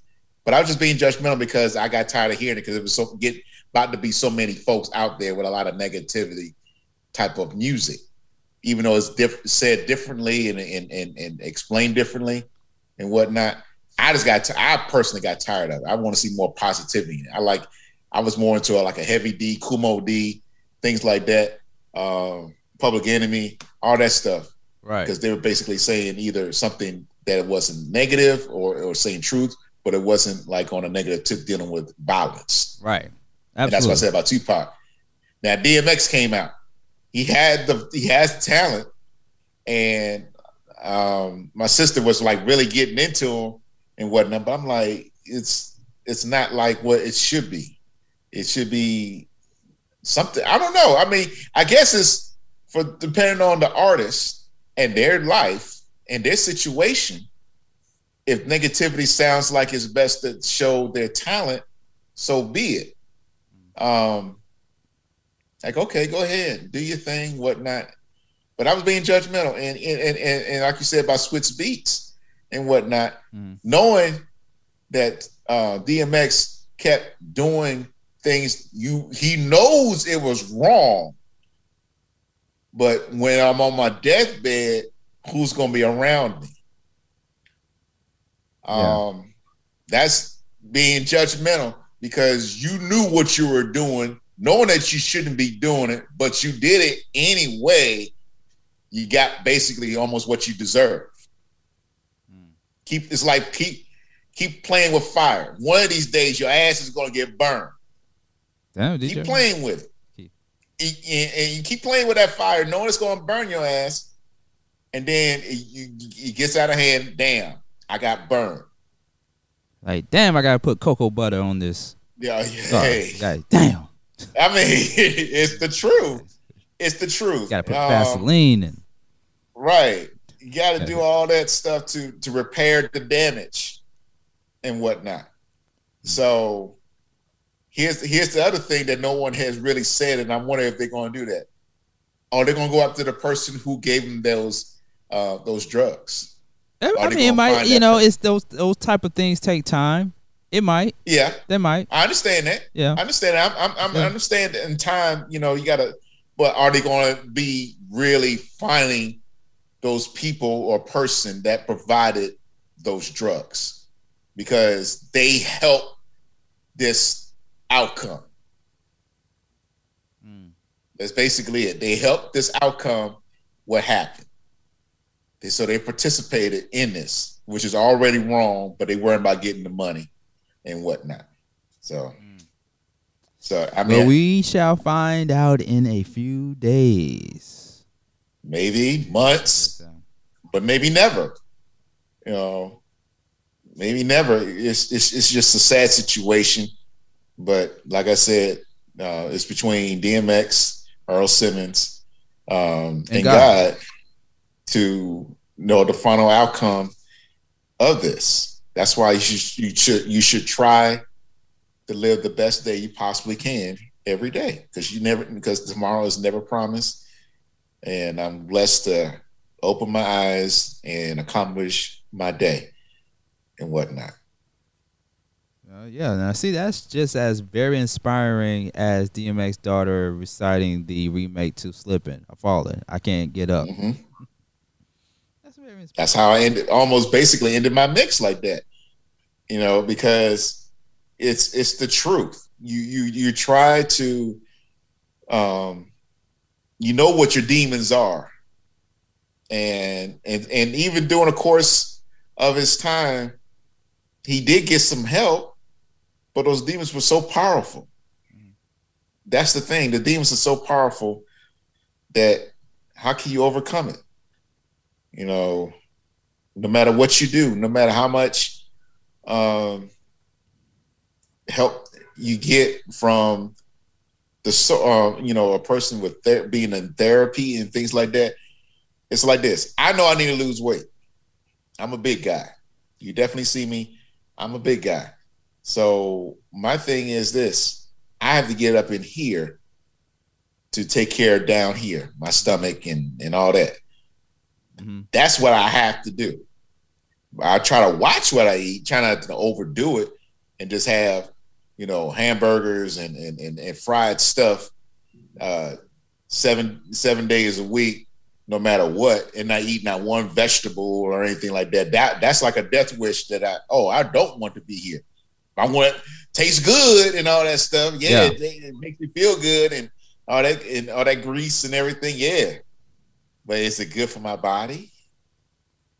So right. Yeah. And we're going to do a show. Hopefully we'll do another show about health and wellness, especially with the pandemic that is still happening, even though despite the fact people more and more are getting vaccinated, people are still not living healthy lives or not eating things that are good for them.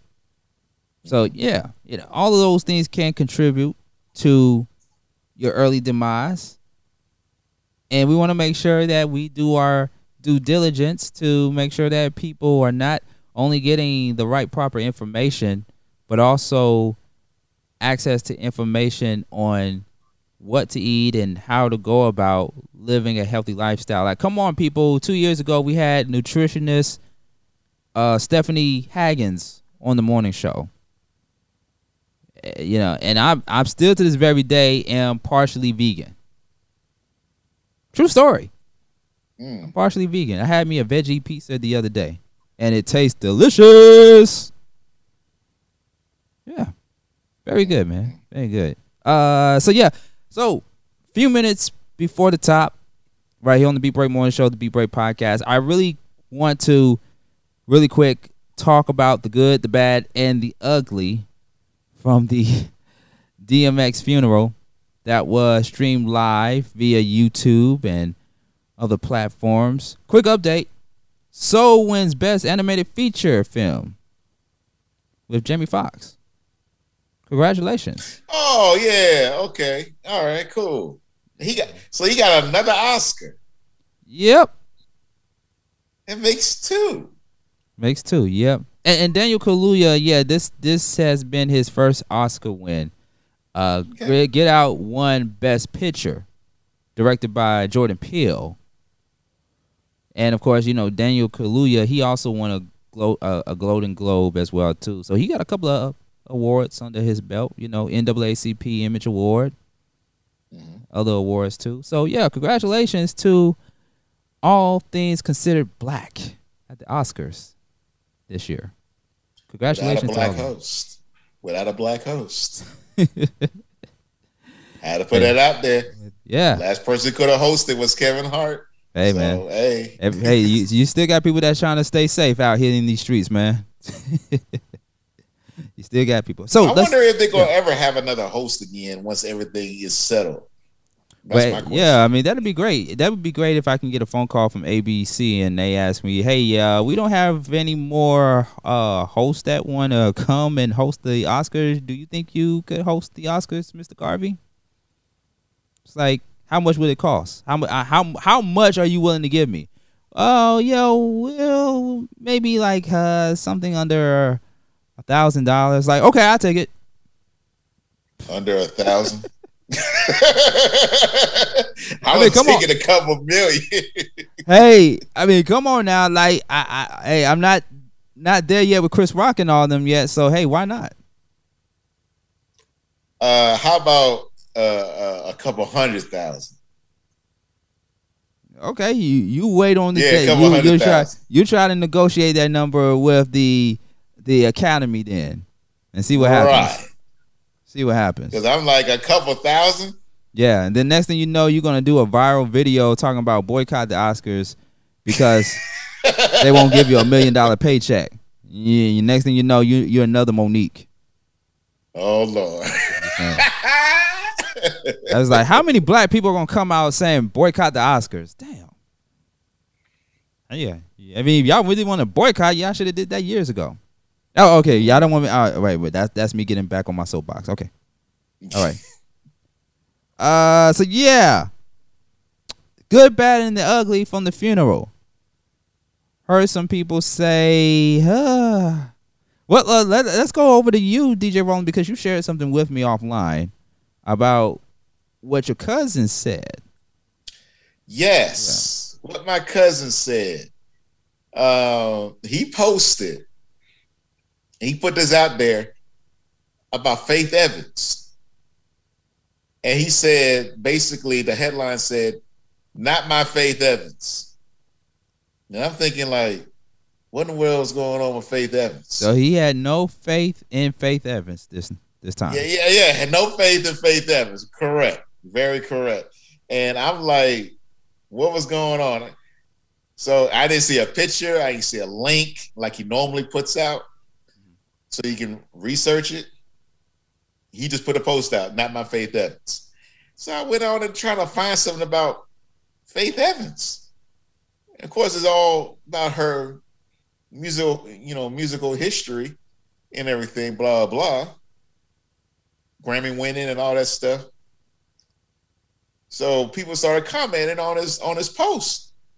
What's going on? What about Faith Evans? What did she do? Because I was curious too. I wasn't gonna say nothing. And my cousin is a lyricist.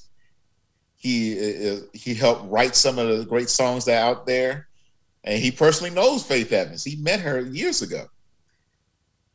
So basically, he finally said that she was singing at DMX's homegoing service, and she did not sound good.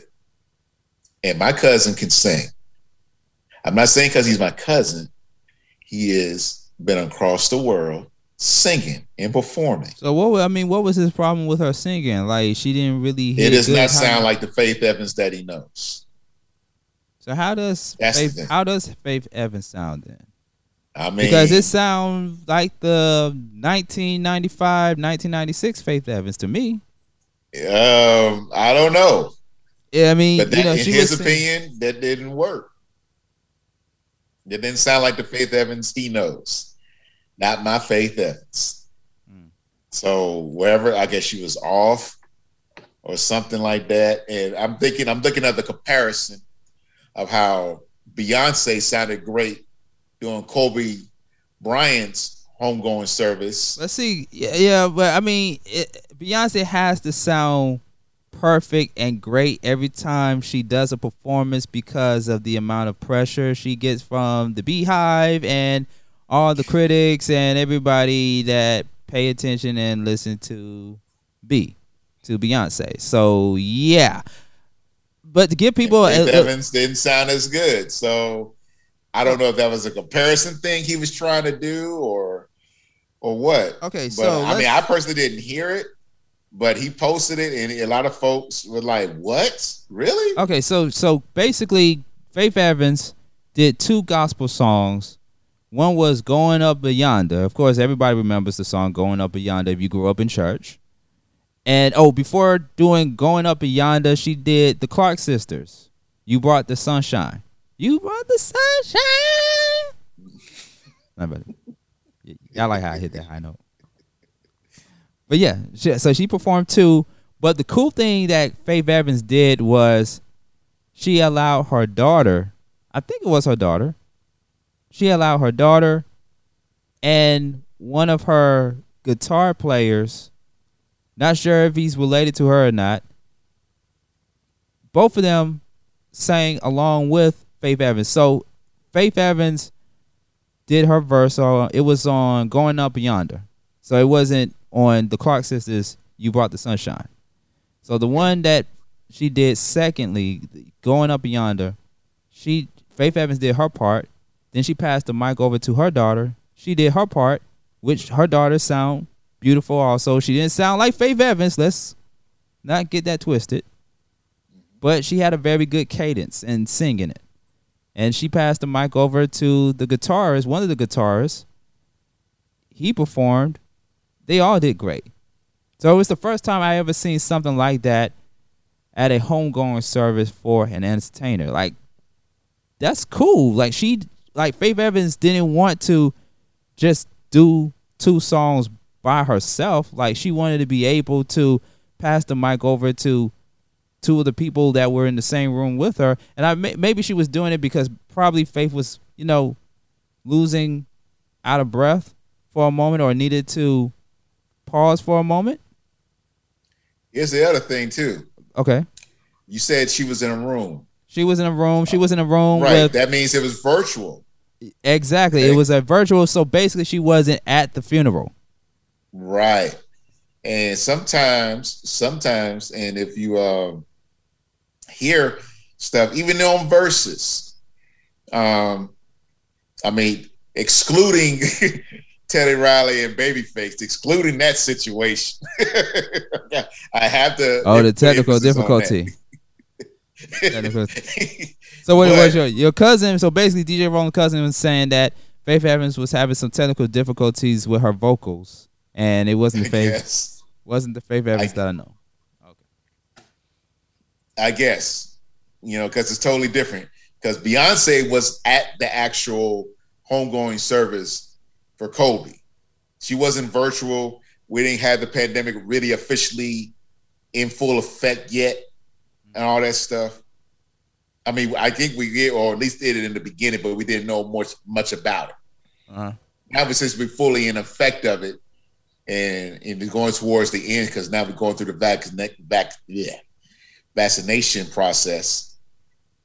So she did it virtually. So I don't know if that had anything to do with it. Who knows? It could be a lot of parameters around that, or why it sounded the way it sounded. Because until you point out that was virtual, things could have happened. You never know, except Teddy Riley and Babyface situation. I had to put emphasis on that. I think Faith Evans did an amazing job. Okay. From my observation, she did an amazing job. Before even performing the 2 gospel songs, she was telling the people how she and DMX had a very great chemistry regarding music. She was on the remix to DMX How It's Going Down, and they did another song together, and she shared this quick story about DMX showing up to her hotel room at 3 a.m. and enticing it. Yeah. Hey, that's not how it went down. That's not how it went down. That's not how it went down. And this is off. Still part of it. You still don't know about Tupac and Faith either, so we don't know. And she's gonna keep that. All I can say, she said that we won't get off track, but she did clear that up in Fat Joe's video blog on IG, the Big Show. She did clear all that up. So yeah, if you want to see that, just go on YouTube and type in Faith Evans, Fat Joe, the Big Show, in which she clears all that up, because there was so much speculation that was swirling around ever since that infamous picture came out back in the 90s. Right. And Tupac made a song about it. So but back to Faith Evans. She shared a quick story about the chemistry that she had with DMX on a business musical level. And DMX's reason for coming to her hotel room after 3 a.m. in the morning was because he not only wanted to pray with her, but he also wanted to do a song with her dedicating his grandmother. And so Faith Evans jumped on it, did the song with DMX, and every time Faith Evans and DMX came in contact with each other, he would always tell her that she was a vessel. Like, not a vessel, I'm sorry, an angel from God. Mm. You know, because it was that, yeah. And he like every time he just said, "Hey, yo, Faith, I need you to pray for me. I need you to pray for me. Oh my hand, come here. I need you to pray for me. I need you to help me talk to God." You know, and yeah, that was one of the most fondest memories that Faith Evans had with DMX. And I'm glad that she shared that story before going into her performance, and that's what we saw live at the funeral. Now, for those like your cousin DJ Roland, who said that Faith didn't do a great job, hey, you know, that's just one person's opinion, and I know that there are plenty of people that have had that looked at the performance and probably thought that wasn't her best performance and what have you. But you know, this is at someone's funeral. This not just someone. This was at DMX funeral. So it wouldn't even matter if she went off key for a moment. She wanted to be there and take that time out of her life, out of her busy schedule, to show how much she truly respected DMX and to, you know, pay her respects in the most unique way that she knows how to. I'm like, guys, she's not performing at the Grammys. Right. Come on. But you gotta understand this too. You know, when you perform at the Grammys, how many times are you actually going to sing live anyway? Just being real. Hey, man. They can stage it, and a quick. I mean, I love this artist. I love her. I love playing around with her music. But Janet Jackson is one of them queen folks that have it preset that she ain't gonna sing live.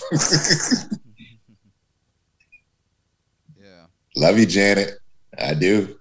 But you know how it's set up. So hey. All right. Some other things happened at the funeral, of course. His fiance spoke, very moving, very powerful. Of course, she cried, and you know, she talked about her fondest memories with DMX, and a few other people were there. Now, I have a problem, and if we're talking about critiquing, to be fair, we got to talk about one of the pastors that came up to the stage. Yeah, this is what I want to hear. There's this. I gotta pull his pedigree up because I don't know him. I think he's like a pastor, but locally, gotta be a local. He had pastor. to be locally. Yeah. This is why I say that people take advantage of any public speaking classes that are available. He was messing up a few times in his speech as he was delivering DMX's catalog, or better yet, for a better lack of term, his music history. So there were a few errors that he has made as far as like how he delivered the message.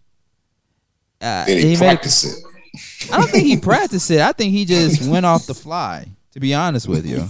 Yeah, right. That's what I said. Did he practice it? So he messed up a few times. What he messed up a few times, stuttered a few times. And the two things that were very noticeable, very, very noticeable, that gave people the side eye as he was talking. He mixed up Bad Boy with Rough Riders. That's bad. Yeah. That's very bad. You can't mix up those two. He was quoting something from a person speaking about DMX on a positive level, and he said that the person who he was speaking of was on behalf of Bad Boy. And you can hear the crowd, you can hear the people in the audience saying, "Oh, wait a minute, hold on." And he turned around and was like, I guess somebody corrected him and said, no, it's Rough Riders, not Bad Boy. He was like, "Oh, Rough Riders." he didn't proofread, and he would not be doing anybody's eulogy publicly like that again. He'll probably just do somebody who passed away in a local area or something like that, because that is very, very bad. Very bad. But what is even more bad, or very, very noticeable also, towards the end of his speech, he names all the other rappers that have passed before DMX passed. You know, like he gave his acknowledgement to hip hop artists like Prodigy from Mobb Deep and Phife Dawg, A Tribe Called Quest, Tupac, Biggie. The list goes on. And he didn't name everybody now. He didn't name everybody that lost their lives in the music industry, but he mentions Nipsey Russell. He name drops Nipsey Russell in his acknowledgement towards the artists that we have lost over the years. Once again, the crowd goes, what? Let me play the crickets. I had to play the crickets. Here's the thing. No, wait. Oh, okay, go ahead. So I had to play the crickets. That's how the crowd went. Somebody had to correct him again. Said, it's not Nipsey Russell, fool. Nipsey Hussle. So he meant to say Nipsey Hussle and not Nipsey Russell. Yeah. Yeah, man. I have to say something about Nipsey. He is so new in the game. I'm sorry he lost his life. And he lost his life on something that it really shouldn't even happen, because someone was jealous. And I was mentioning that definitely earlier in the program. Jealous of what he is doing. He was too early. I didn't know about Nipsey when he got shot and killed. There's another black man got shot and killed, and he owned a store in a lot in LA and whatnot. And I'm like, who in the world is Nipsey? I didn't hear about him. And then I'm keep hearing all this stuff about him, and I'm like, what? I'm like, he's just a young cat in the game. It's like, it wasn't publicized, in my opinion. It wasn't like commercialized with his music. And I was heavy into the radio at that time of his passing, and I never heard of him. He might be part of a mix show. And part of mix shows help you get noticed on commercial radio. And I didn't hear him yet. He was about to, maybe probably later that year, but he wasn't part of it yet. And I'm like, okay, Nipsey Hussle did his thing, and I just personally, I wouldn't have said his name. That's like saying, because I'll say he was probably more local. He wasn't nationwide yet. What's that guy who got shot? Bankroll? No, something? Yeah, Bankroll Fresh. Yeah, he's local. He wasn't nationwide. He was local. I don't think he got nationwide status yet. He has the talent. He had the talent, but he wasn't nationwide yet. He was just local. Now, you know what's so interesting? Because we spoke about Tupac earlier. Nipsey Hussle, a lot of people definitely compared Nipsey Hussle to Tupac. I can see that. I heard a little bit of his music. He was kind of somewhat of a Tupac to some degree. You know, I mean, a lot of prolific rappers will pass on their legacy to other artists in the game. That's just how it is. You know, Nas wouldn't be Nas without Rakim. Right. You know what I mean? But to me, the time when Nipsey Hussle had passed away, when I learned about his untimely death, I was like, wait a minute, who is Nipsey Hussle? I've heard of him, But who is he really? Like, his death, and I'm sorry, I know I'm probably gonna lose some listeners if I say this, but his death didn't impact me the way that Tupac did, the way that B.I.G. did, the way that Jay Dilla did, and all the other artists, you know, Phife Dawg, Prodigy. I'm sorry, guys. You know. What did I say? He was too new in the game. But no, it was not just only because he was too new. Is what he contributed to the community, talking about black economic wealth and him starting his own company, his own store, the Marathon, and what he has done outside of the music industry, as well as what he talked about in his songs, which impacted a lot of people. And a lot of people was like, damn, we got to keep this brother around because he's saying some real stuff. But once again, like, there's other people out there. Tell me if you know that there is another LeBron James out there, people. Somebody tell me. Right. You're right. You're absolutely saying that correctly. You're absolutely saying that correctly. You're really breaking it down. You're looking at the comparisons and stuff like that. And I'm like, when you're a local person and that happens to lose their life earlier than expected, you more have an impact on that community. Nipsey Hussle did not have that connection to me. To you, yeah, because I think it'd be fair to say to you than to not say he didn't have connection to everybody. Right. I think it'd be fair to say that. I definitely think it would be fair.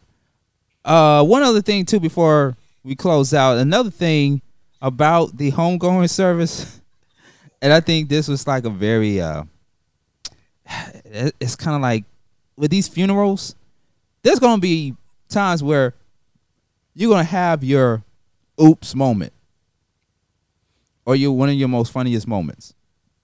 So there was these two guys that came up on stage. I don't know if they were like friends of DMX or acquaintances or whatever, but these two guys get up on stage, and before the pastor or one of the pastors or ministers was getting ready to do the benediction, this guy named Jungle, whenever a guy, whoever's name, if a guy's name is Jungle, that means trouble. Wait a minute. That means trouble. It's guy named back up. Say that one more time for the listening audience and me again. If you hear a guy who says that my name is Jungle, that means that it's about to be some ish going down. Right. Or something. That's what I thought I heard. Something about to go down. Something is about to go down. If you hear someone name is Jungle. So before the pastor, it was a different pastor now, not the same one who was making these Steve Harvey errors. He said Steve Harvey. Not the same one who was making these Steve Harvey errors. It was a different pastor that was about to do the benediction. These two guys come up. Jungle talks about how he went through the same experience that DMX went through, having to, steal out of your mom's purse and having to go into a group home or what have you. And he's going to include DMX in the story about something that DMX was involved in. I don't know the full story because he didn't really tell the full story due to the fact that the pastor interrupted him and he said, brother, hey, listen, brother, you are disrespecting my house. This was live. So Jungle and the pastor go at it. And I was like, okay, this seems like this is about to go down just like the Jeezy. Just like the song. How's it going down? I was just about to say just like the Jeezy and Gucci battle at the Magic City Strip Club on Versus. You know, because when you see two black men go at it, you're like, oh snap, and the cameras are rolling in real time. You don't know what's going to happen. And I was praying to God, like, please do not show us Source Award scenes at DMX funeral. Oh man, yes, God, yes. Do not show us the 1990s. And I don't think a lot of our viewers know what happened back in the Source time. It was well, when you talking about viewers, you probably talking about the Gen Sears viewers. I don't know if you're talking about people that are in our generation, because they know what happened at the Source Awards. I was in my college dorm room when I saw that happen live, and it was on Tupac's movie and whatnot. I remember that to this day, where I was in my dorm room and it went down on that award show. Yeah. Source. Yes. I'll never ever forget that. That was crazy.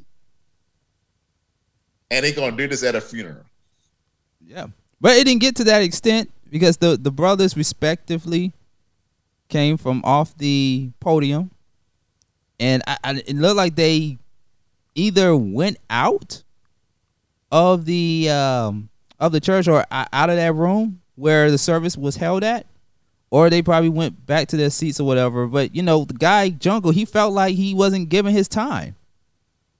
He wasn't getting his time to really speak his piece and what have you. And you know, the pastor said, brother, you interrupted my house, brother. Like, you know, you can't do that. It has to be some order. Here's the thing, and you said about order. That was the way you ended it. There's a time in church that I haven't seen this in so long because of the pandemic. It's the time where you give out a confession, and that's what I believe he was trying to do, and do a comparison at the same time with DMX.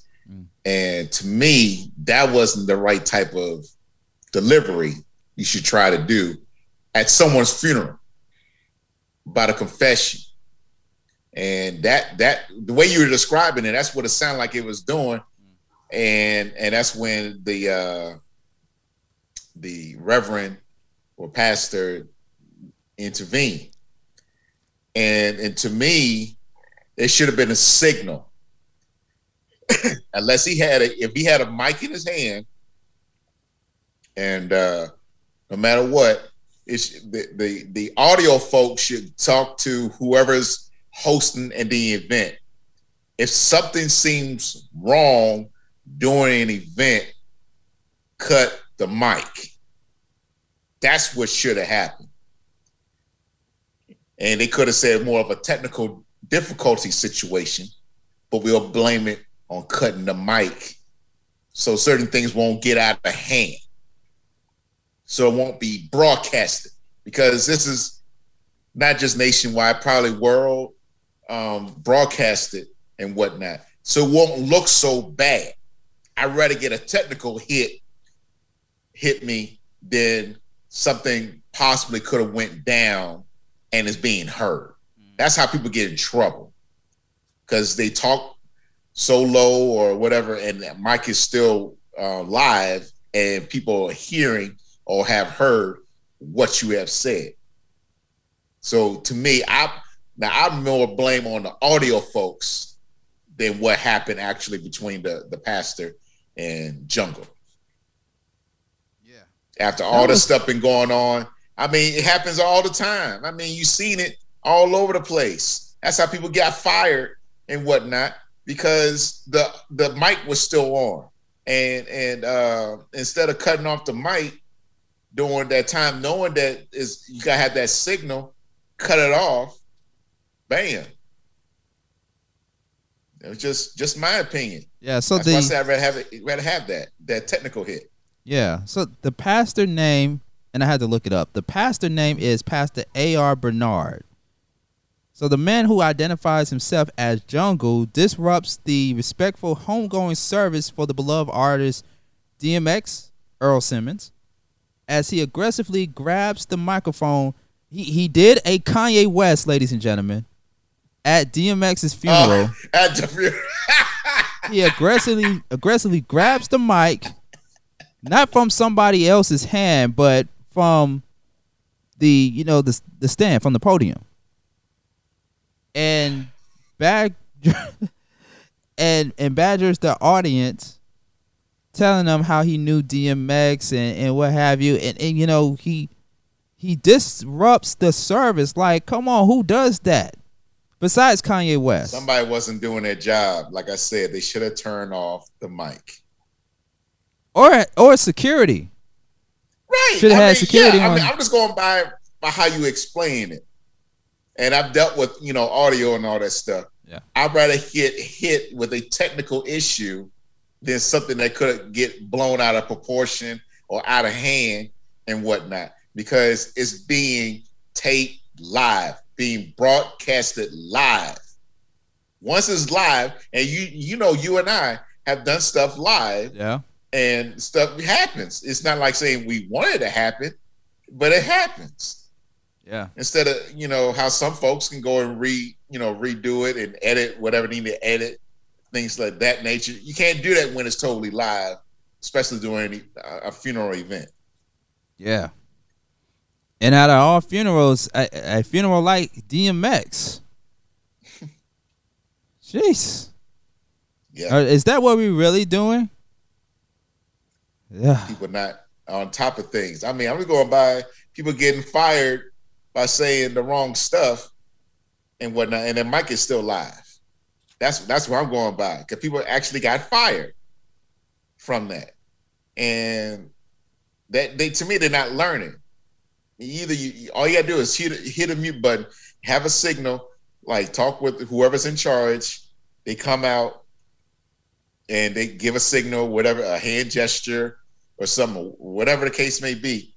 Cut the mic. That's it. Cut the mic, and someone else will come out. Like, these are like our 2 or 3 backup mics in case something happens. Yeah. Yeah. I mean, have we not learned from the debate? Have we not learned from the debate between former President Donald Trump and our new president Joe Biden? No, nope. They could have easily turned off Donald Trump's mic. Yep. They had to learn from the first debate what to do, what not to do. I mean, I know how to do that. And this is before all this stuff got out in the open and whatnot. I know how to do that. That's why I monitor when I do events and they got the mic and someone seems to be like getting reckless, I hit the mute button and I wave, or I even talk to the host or hostess and whatnot. I'm like, in case somebody is acting up, do you want me to hit the mic or something? He said yes. I either hit the mic or I turn the mic down, whatever the case may be. Right. Somebody was not working right. And the thing about it, that tells me either they're brand new or just don't know what the daggone do. Simple as that. Yeah. Well, man, it is what it is. If you want to watch the funeral service in its entirety, including some of the antics that took place during the funeral service, you can go online to YouTube. We can probably try to post that on our website, beatbreakradiofm.com. Also, for people to check it out, like yourself, because I know you didn't get a chance to check out the entire service, but at the same time, regardless, and with the exception of those antics, the funeral was still beautiful. It was still beautiful. Shouts to Swiss Beats for making a very beautiful speech about his brother DMX. Shout outs to his fiance, even his ex-wife, the kids, the 15 kids that came on stage, and even some of the people that spoke. Oh, I love what one of the pastors, it was a female pastor, I'm going to look up her name too. She got up stage, and I felt like she should have talked not throughout the entire ceremony, but you know how when you attend a funeral and the last person that comes up is the actual pastor, to carry out the funeral into the benediction until the very end of the service. Yeah, Right. she should have came on and carried out the remainder part of the service, because she did an excellent job, especially telling the story about how she talked to DMX over the phone, and DMX was in the bathtub telling her that he wanted to kill himself, wanted to kill himself. And the female pastor tells him, no, we don't need you to do that. We don't need you to do that. She tells him, Earl, because she called him Earl. She said, Earl, bark like a dog. And he did, Earl. She said, no, not like that. You know how you sound, DMX. No. Bark like a dog. Yeah. And she had to get Damn Grease, one of DMX producers, to go over to where he was at to, be there by his side so that he won't do anything drastic or crazy. But you love hearing those testimonial stories of people that know DMX personally on a personal level and having to go through that journey with him to also make it into a motivational moment to tell people, hey guys, listen, you young. You 50 years old. You 50 years old young. You 50 years young. I mean, you 60 years young.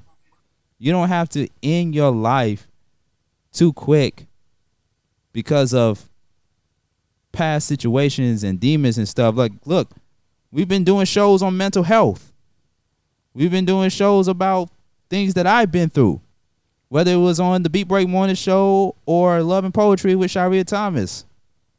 And we utilize these platforms to really get stuff of our out of our chest, or off of our chest rather, as a way to vent and for us to get better as people. And put a message out that it's okay. That it's okay to put your message out to that you are seeking help, that you are trying to correct the problem and whatnot, and not afraid to do it because of your male stamina, being a male, like, oh, I can handle it. I don't have to, worry about that. I'll be, being, putting a stigma on a person that like you seem like you're weak if you don't put it out there. I'm not seeking any help. I don't need a therapist or anything like that. I'm crazy if I get a therapist. No. First thing to do is to acknowledge it and to seek help. It's like, okay, look at it like this. And it's the same scenario.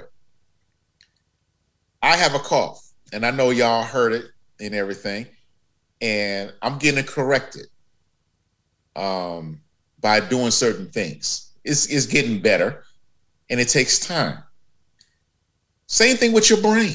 Same thing.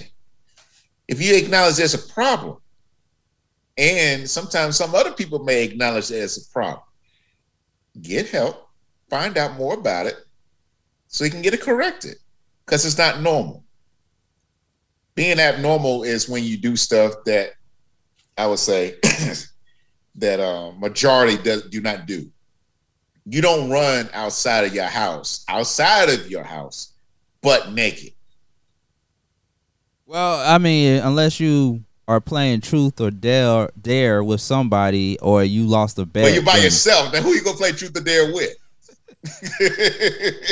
Hey man, I got playing truth or dare with. Yeah, I got some stories. And if you play truth or dare virtually, you can lie. You can. They gotta know where the camera is and all that. Not virtually, but by way of phone. Who you could lie even better on a phone.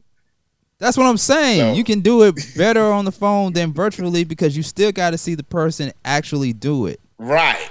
So on the phone, you can always close the door and say, I'm out naked and all that stuff, blah, blah, blah. Come back in. They can't see. You can always make a door open and close sound. So okay, D. But okay, man.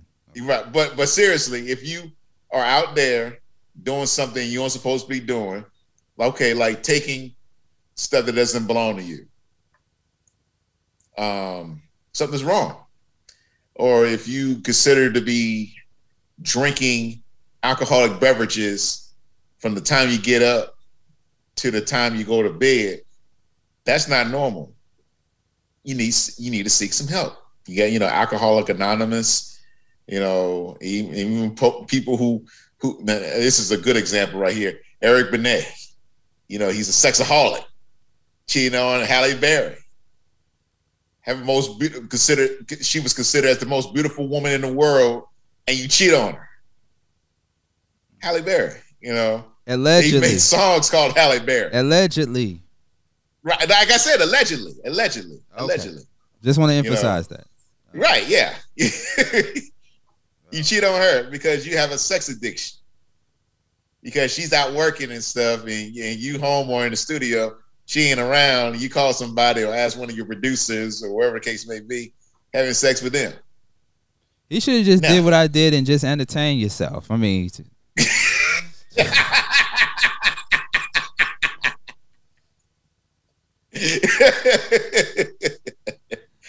and have the police lights around so you can get the whole atmosphere going.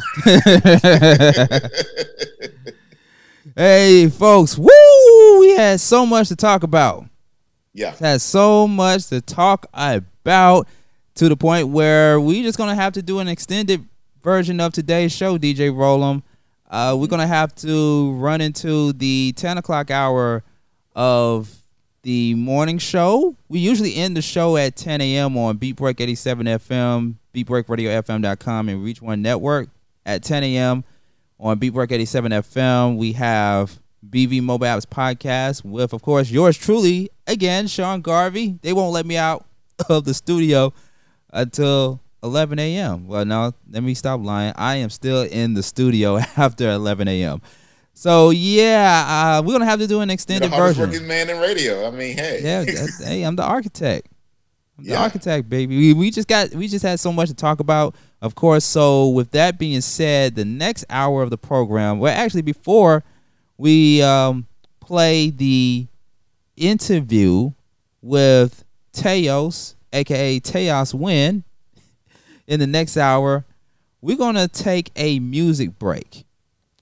And like I said, folks, today, the first part of this morning's show is about MCs and how many MCs must get missed.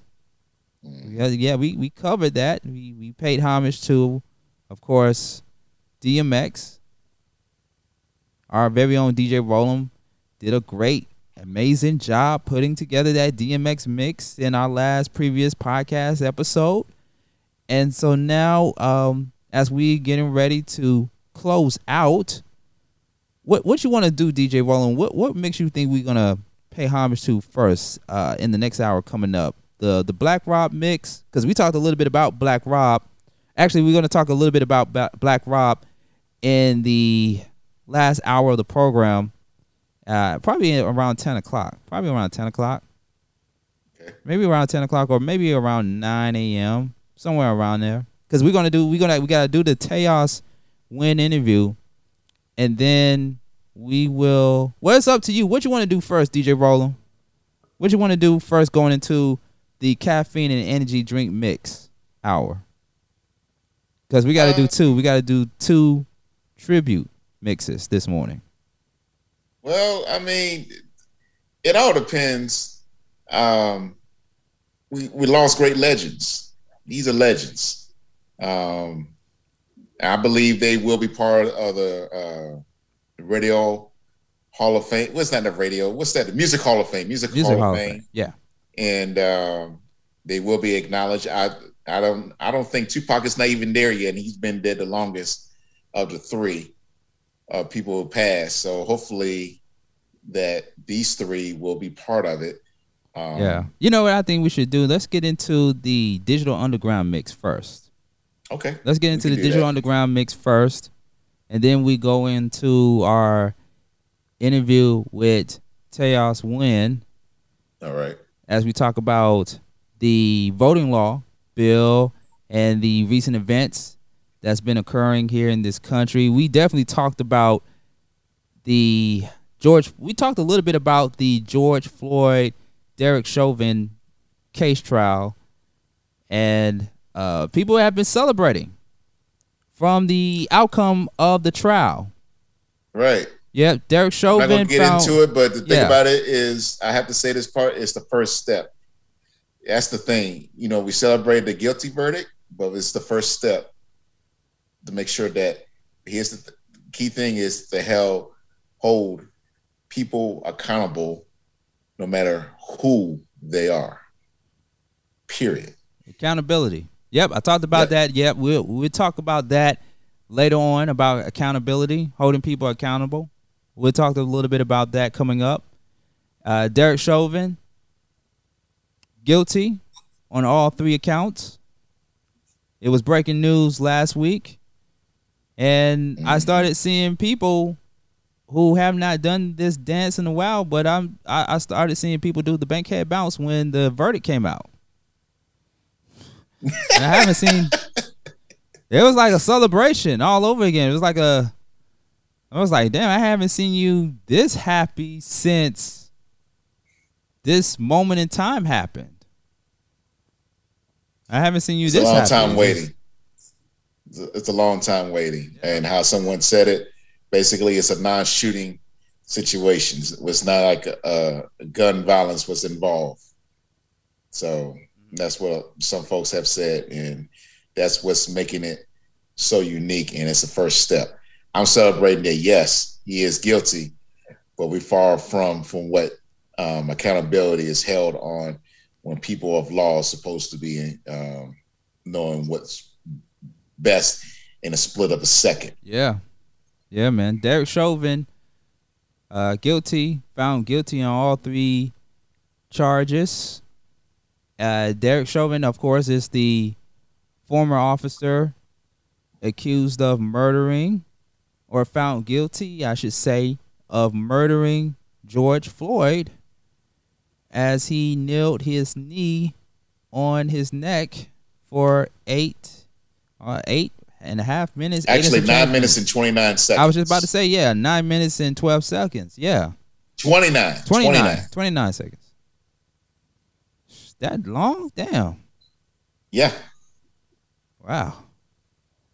Man, long way to go, people. Long way to go. So I gotta say this part: the defense did a horrible job. Yeah, I ain't gonna get one of the witnesses go off of opinions. Like, yeah, he should have been alive because he could have had an exhaust and all this other stuff in his system that could have caused his death. But you're going off of opinion and nothing that you actually read about the autopsy or anything. I'm like, this is what the defense got. That's it. I'm like, shoot. Yeah, it ought to have been guilty. I was like, man, you might as well just go ahead and throw in the towel, bro. Throw in the towel. Like in that movie, like in the movie Rocky, just throw in the towel. Yeah, just throw it in, man, because it's over. It's over. Apollo's going to die if you don't throw that towel in. Yeah, man. Yeah. All right, y'all. So it's the Beat Break Morning Show, the Beat Break Podcast. Like we said, we got the special tribute mix to fallen legend Shock G, Digital Underground, coming up in just a few moments. Plus, my soon-to-be-released interview with Teos Wynn, social activist, community activist, known around the ATL, very respectable. I got him coming up as he talk a little bit about the voting law in Georgia still taking place, which got a lot of people feeling some kind of way about it, and other events circling around this country these days. So we got that coming up. And DJ Roland will be back on to vent some more. We're going to vent some more about those events, including the voting law and accountability. So we're going to play that. We're going to play that coming up. And then we're going to end the show off because, like I said, ladies and gentlemen, this is an extended version of the Beat Break Morning Show. So in the last hour, we are going to do the Black Rock mix. So we got 2 mixes this morning, DJ Roland. Not just one, but 2. The Black Rob mix.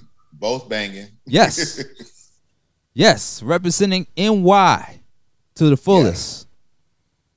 Yeah, man. No, NY with Black Rob and DMX, with those 2, and we're representing the West Coast. So this is my first that I could think of publicized West Coast. So we're going to the West Coast first, and then we're gonna go to the East Coast. You're right. There you go. Hey, man, that's a lot of traveling right there. Hey, for one I've show. done it. For one show. For one show. Where can people follow you at, DJ Roland? Always follow me at DJ Rollem on Twitter and Instagram. DJ Rollem spelled DJROLLEM, and Facebook DJ Rollem Townsend. And just letting y'all know, you might start seeing me out in the month of May. In the month of May. Okay. That's what's up, man. Yep. Bring it back. Also follow me, Sean Garvey, Facebook, Sean Garvey ATL, Twitter, and on Instagram. You got us until 11 a.m. this morning for the extended version of the Beat Break Morning Show, the Beat Break Podcast on Beat Break 87 FM, WBS FM in Atlanta. And you can check out this part of the show on thinkingoutloudnetwork.com. That's thinkingoutloudnetwork.com. All of our archives are on beatbreakradiofm.com, as well as on the Podcast FM app, in which you can download from the website to your Android and to your iPhone device. And I promise you guys, on the next episode, we're going to try to bring back fake news or not fake news. We're going to bring that back. I'm not going to even say try, DJ Roland. We're going to bring it back. All right. We're going to bring it back because I miss, to be honest with you, I miss reporting some of the most craziest stories to hit the headlines. I believe it. I miss hearing that because I'm like, really? Next to my other favorite word is awesome, but really it's how I say it. Yeah. I'm like, yeah, man. You can almost do a fake news snippet of the funeral. Yeah, really, like, did that really just happen? Really, Jungle? Really, Jungle? Really? You gonna? What's the rapper name? What's the young rapper? Where she's like a rapper turned actor. What's her name? Damn, she was the rapper that went on stage when Jay-Z and Alicia Keys were performing New York State of Mind, and she got on the stage, interrupted. Only thing comes to my mind, you said earlier, as a rapper, is the way you're saying is a female, is Eve. I don't know you're talking about that. Damn, no, Eve never done that. No, sir. No, so I can't think of who else may have turned rapper into actress or some type of actor. I'm about to find that out. I can't think of anybody out here. I'm about to find that out. Hold on. You about to find out. Lil Mama. Oh. Yeah, okay. Lil Mama. So Jungle falls into he now falls into the category. Jungle, this person who got on stage, got on the podium at DMX funeral, homegoing service. He is now in the category with Lil Mama and Kanye West for coming on stage and interrupting a performance or service or whatever you want to call it. Interrupting an event. I have to say this. I have to say it like this. And I can see them doing this. TMZ is going to blow this up. Don't be surprised if Saturday Night Live blows this up as well too. Right. And Kenan Thompson can play the hell out of Jungle. I'm telling you. I can believe it. Yes. Kenan Thompson is going to get some dreadlocks. Get a dreadlock wig. Yep. Yeah. You're going to get a dreadlock. He's going to have his boy, who's the other black comedian actor on SNL, to stand beside him. He's going to probably say something funny too.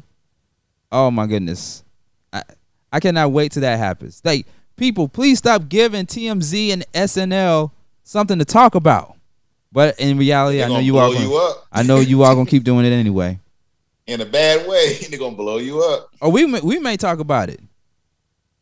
You know, we may talk about it, but you know, we don't talk a lot about celebrity stuff that much on the morning show. Right. Yeah. All right, Jeff, aka Mr. Moody, Jeff Robinson, aka Mr. Moody, he's gonna talk about your ass in the afternoon show. Oh, he's gonna blast. He's gonna blast. He's gonna blast. Yeah. Yeah. And he's from New York too. He's gonna blast you. Yeah. So make sure you check him out this afternoon at 3 p.m. to 6 p.m. on Beat Break 87 FM and all the great shows on Beat Break 87 FM. But you won't be able to check out the BV Mobile Apps podcast after this program because we're doing the extended version of the morning show. Oh, by the way, too, speaking of Mr. Moody, if we get time to roll him, we may air because we now have 2 segments from Mr. Moody during the morning show. We have You May Be a Racist and You Don't Even Know It, and we also have Morning Affirmation with Mr. Moody. So we have time. We will sneak in a segment or 2 into the morning show. Matter of fact, we probably may just go ahead and go into the You May Be a Racist and You Don't Even Know It like right now. Okay. Like right now, before we get into the mix. Like right now. Like right really now. Right now. Yeah. Okay.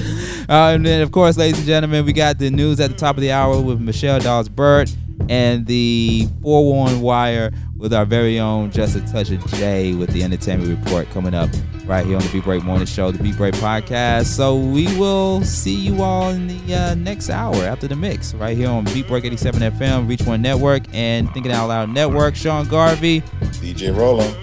Good morning. The Beat Break Morning Show with Sean Garvey, DJ Rolo, and the Wake Up Ladies. The only morning show where you can wake up next to more than just one woman.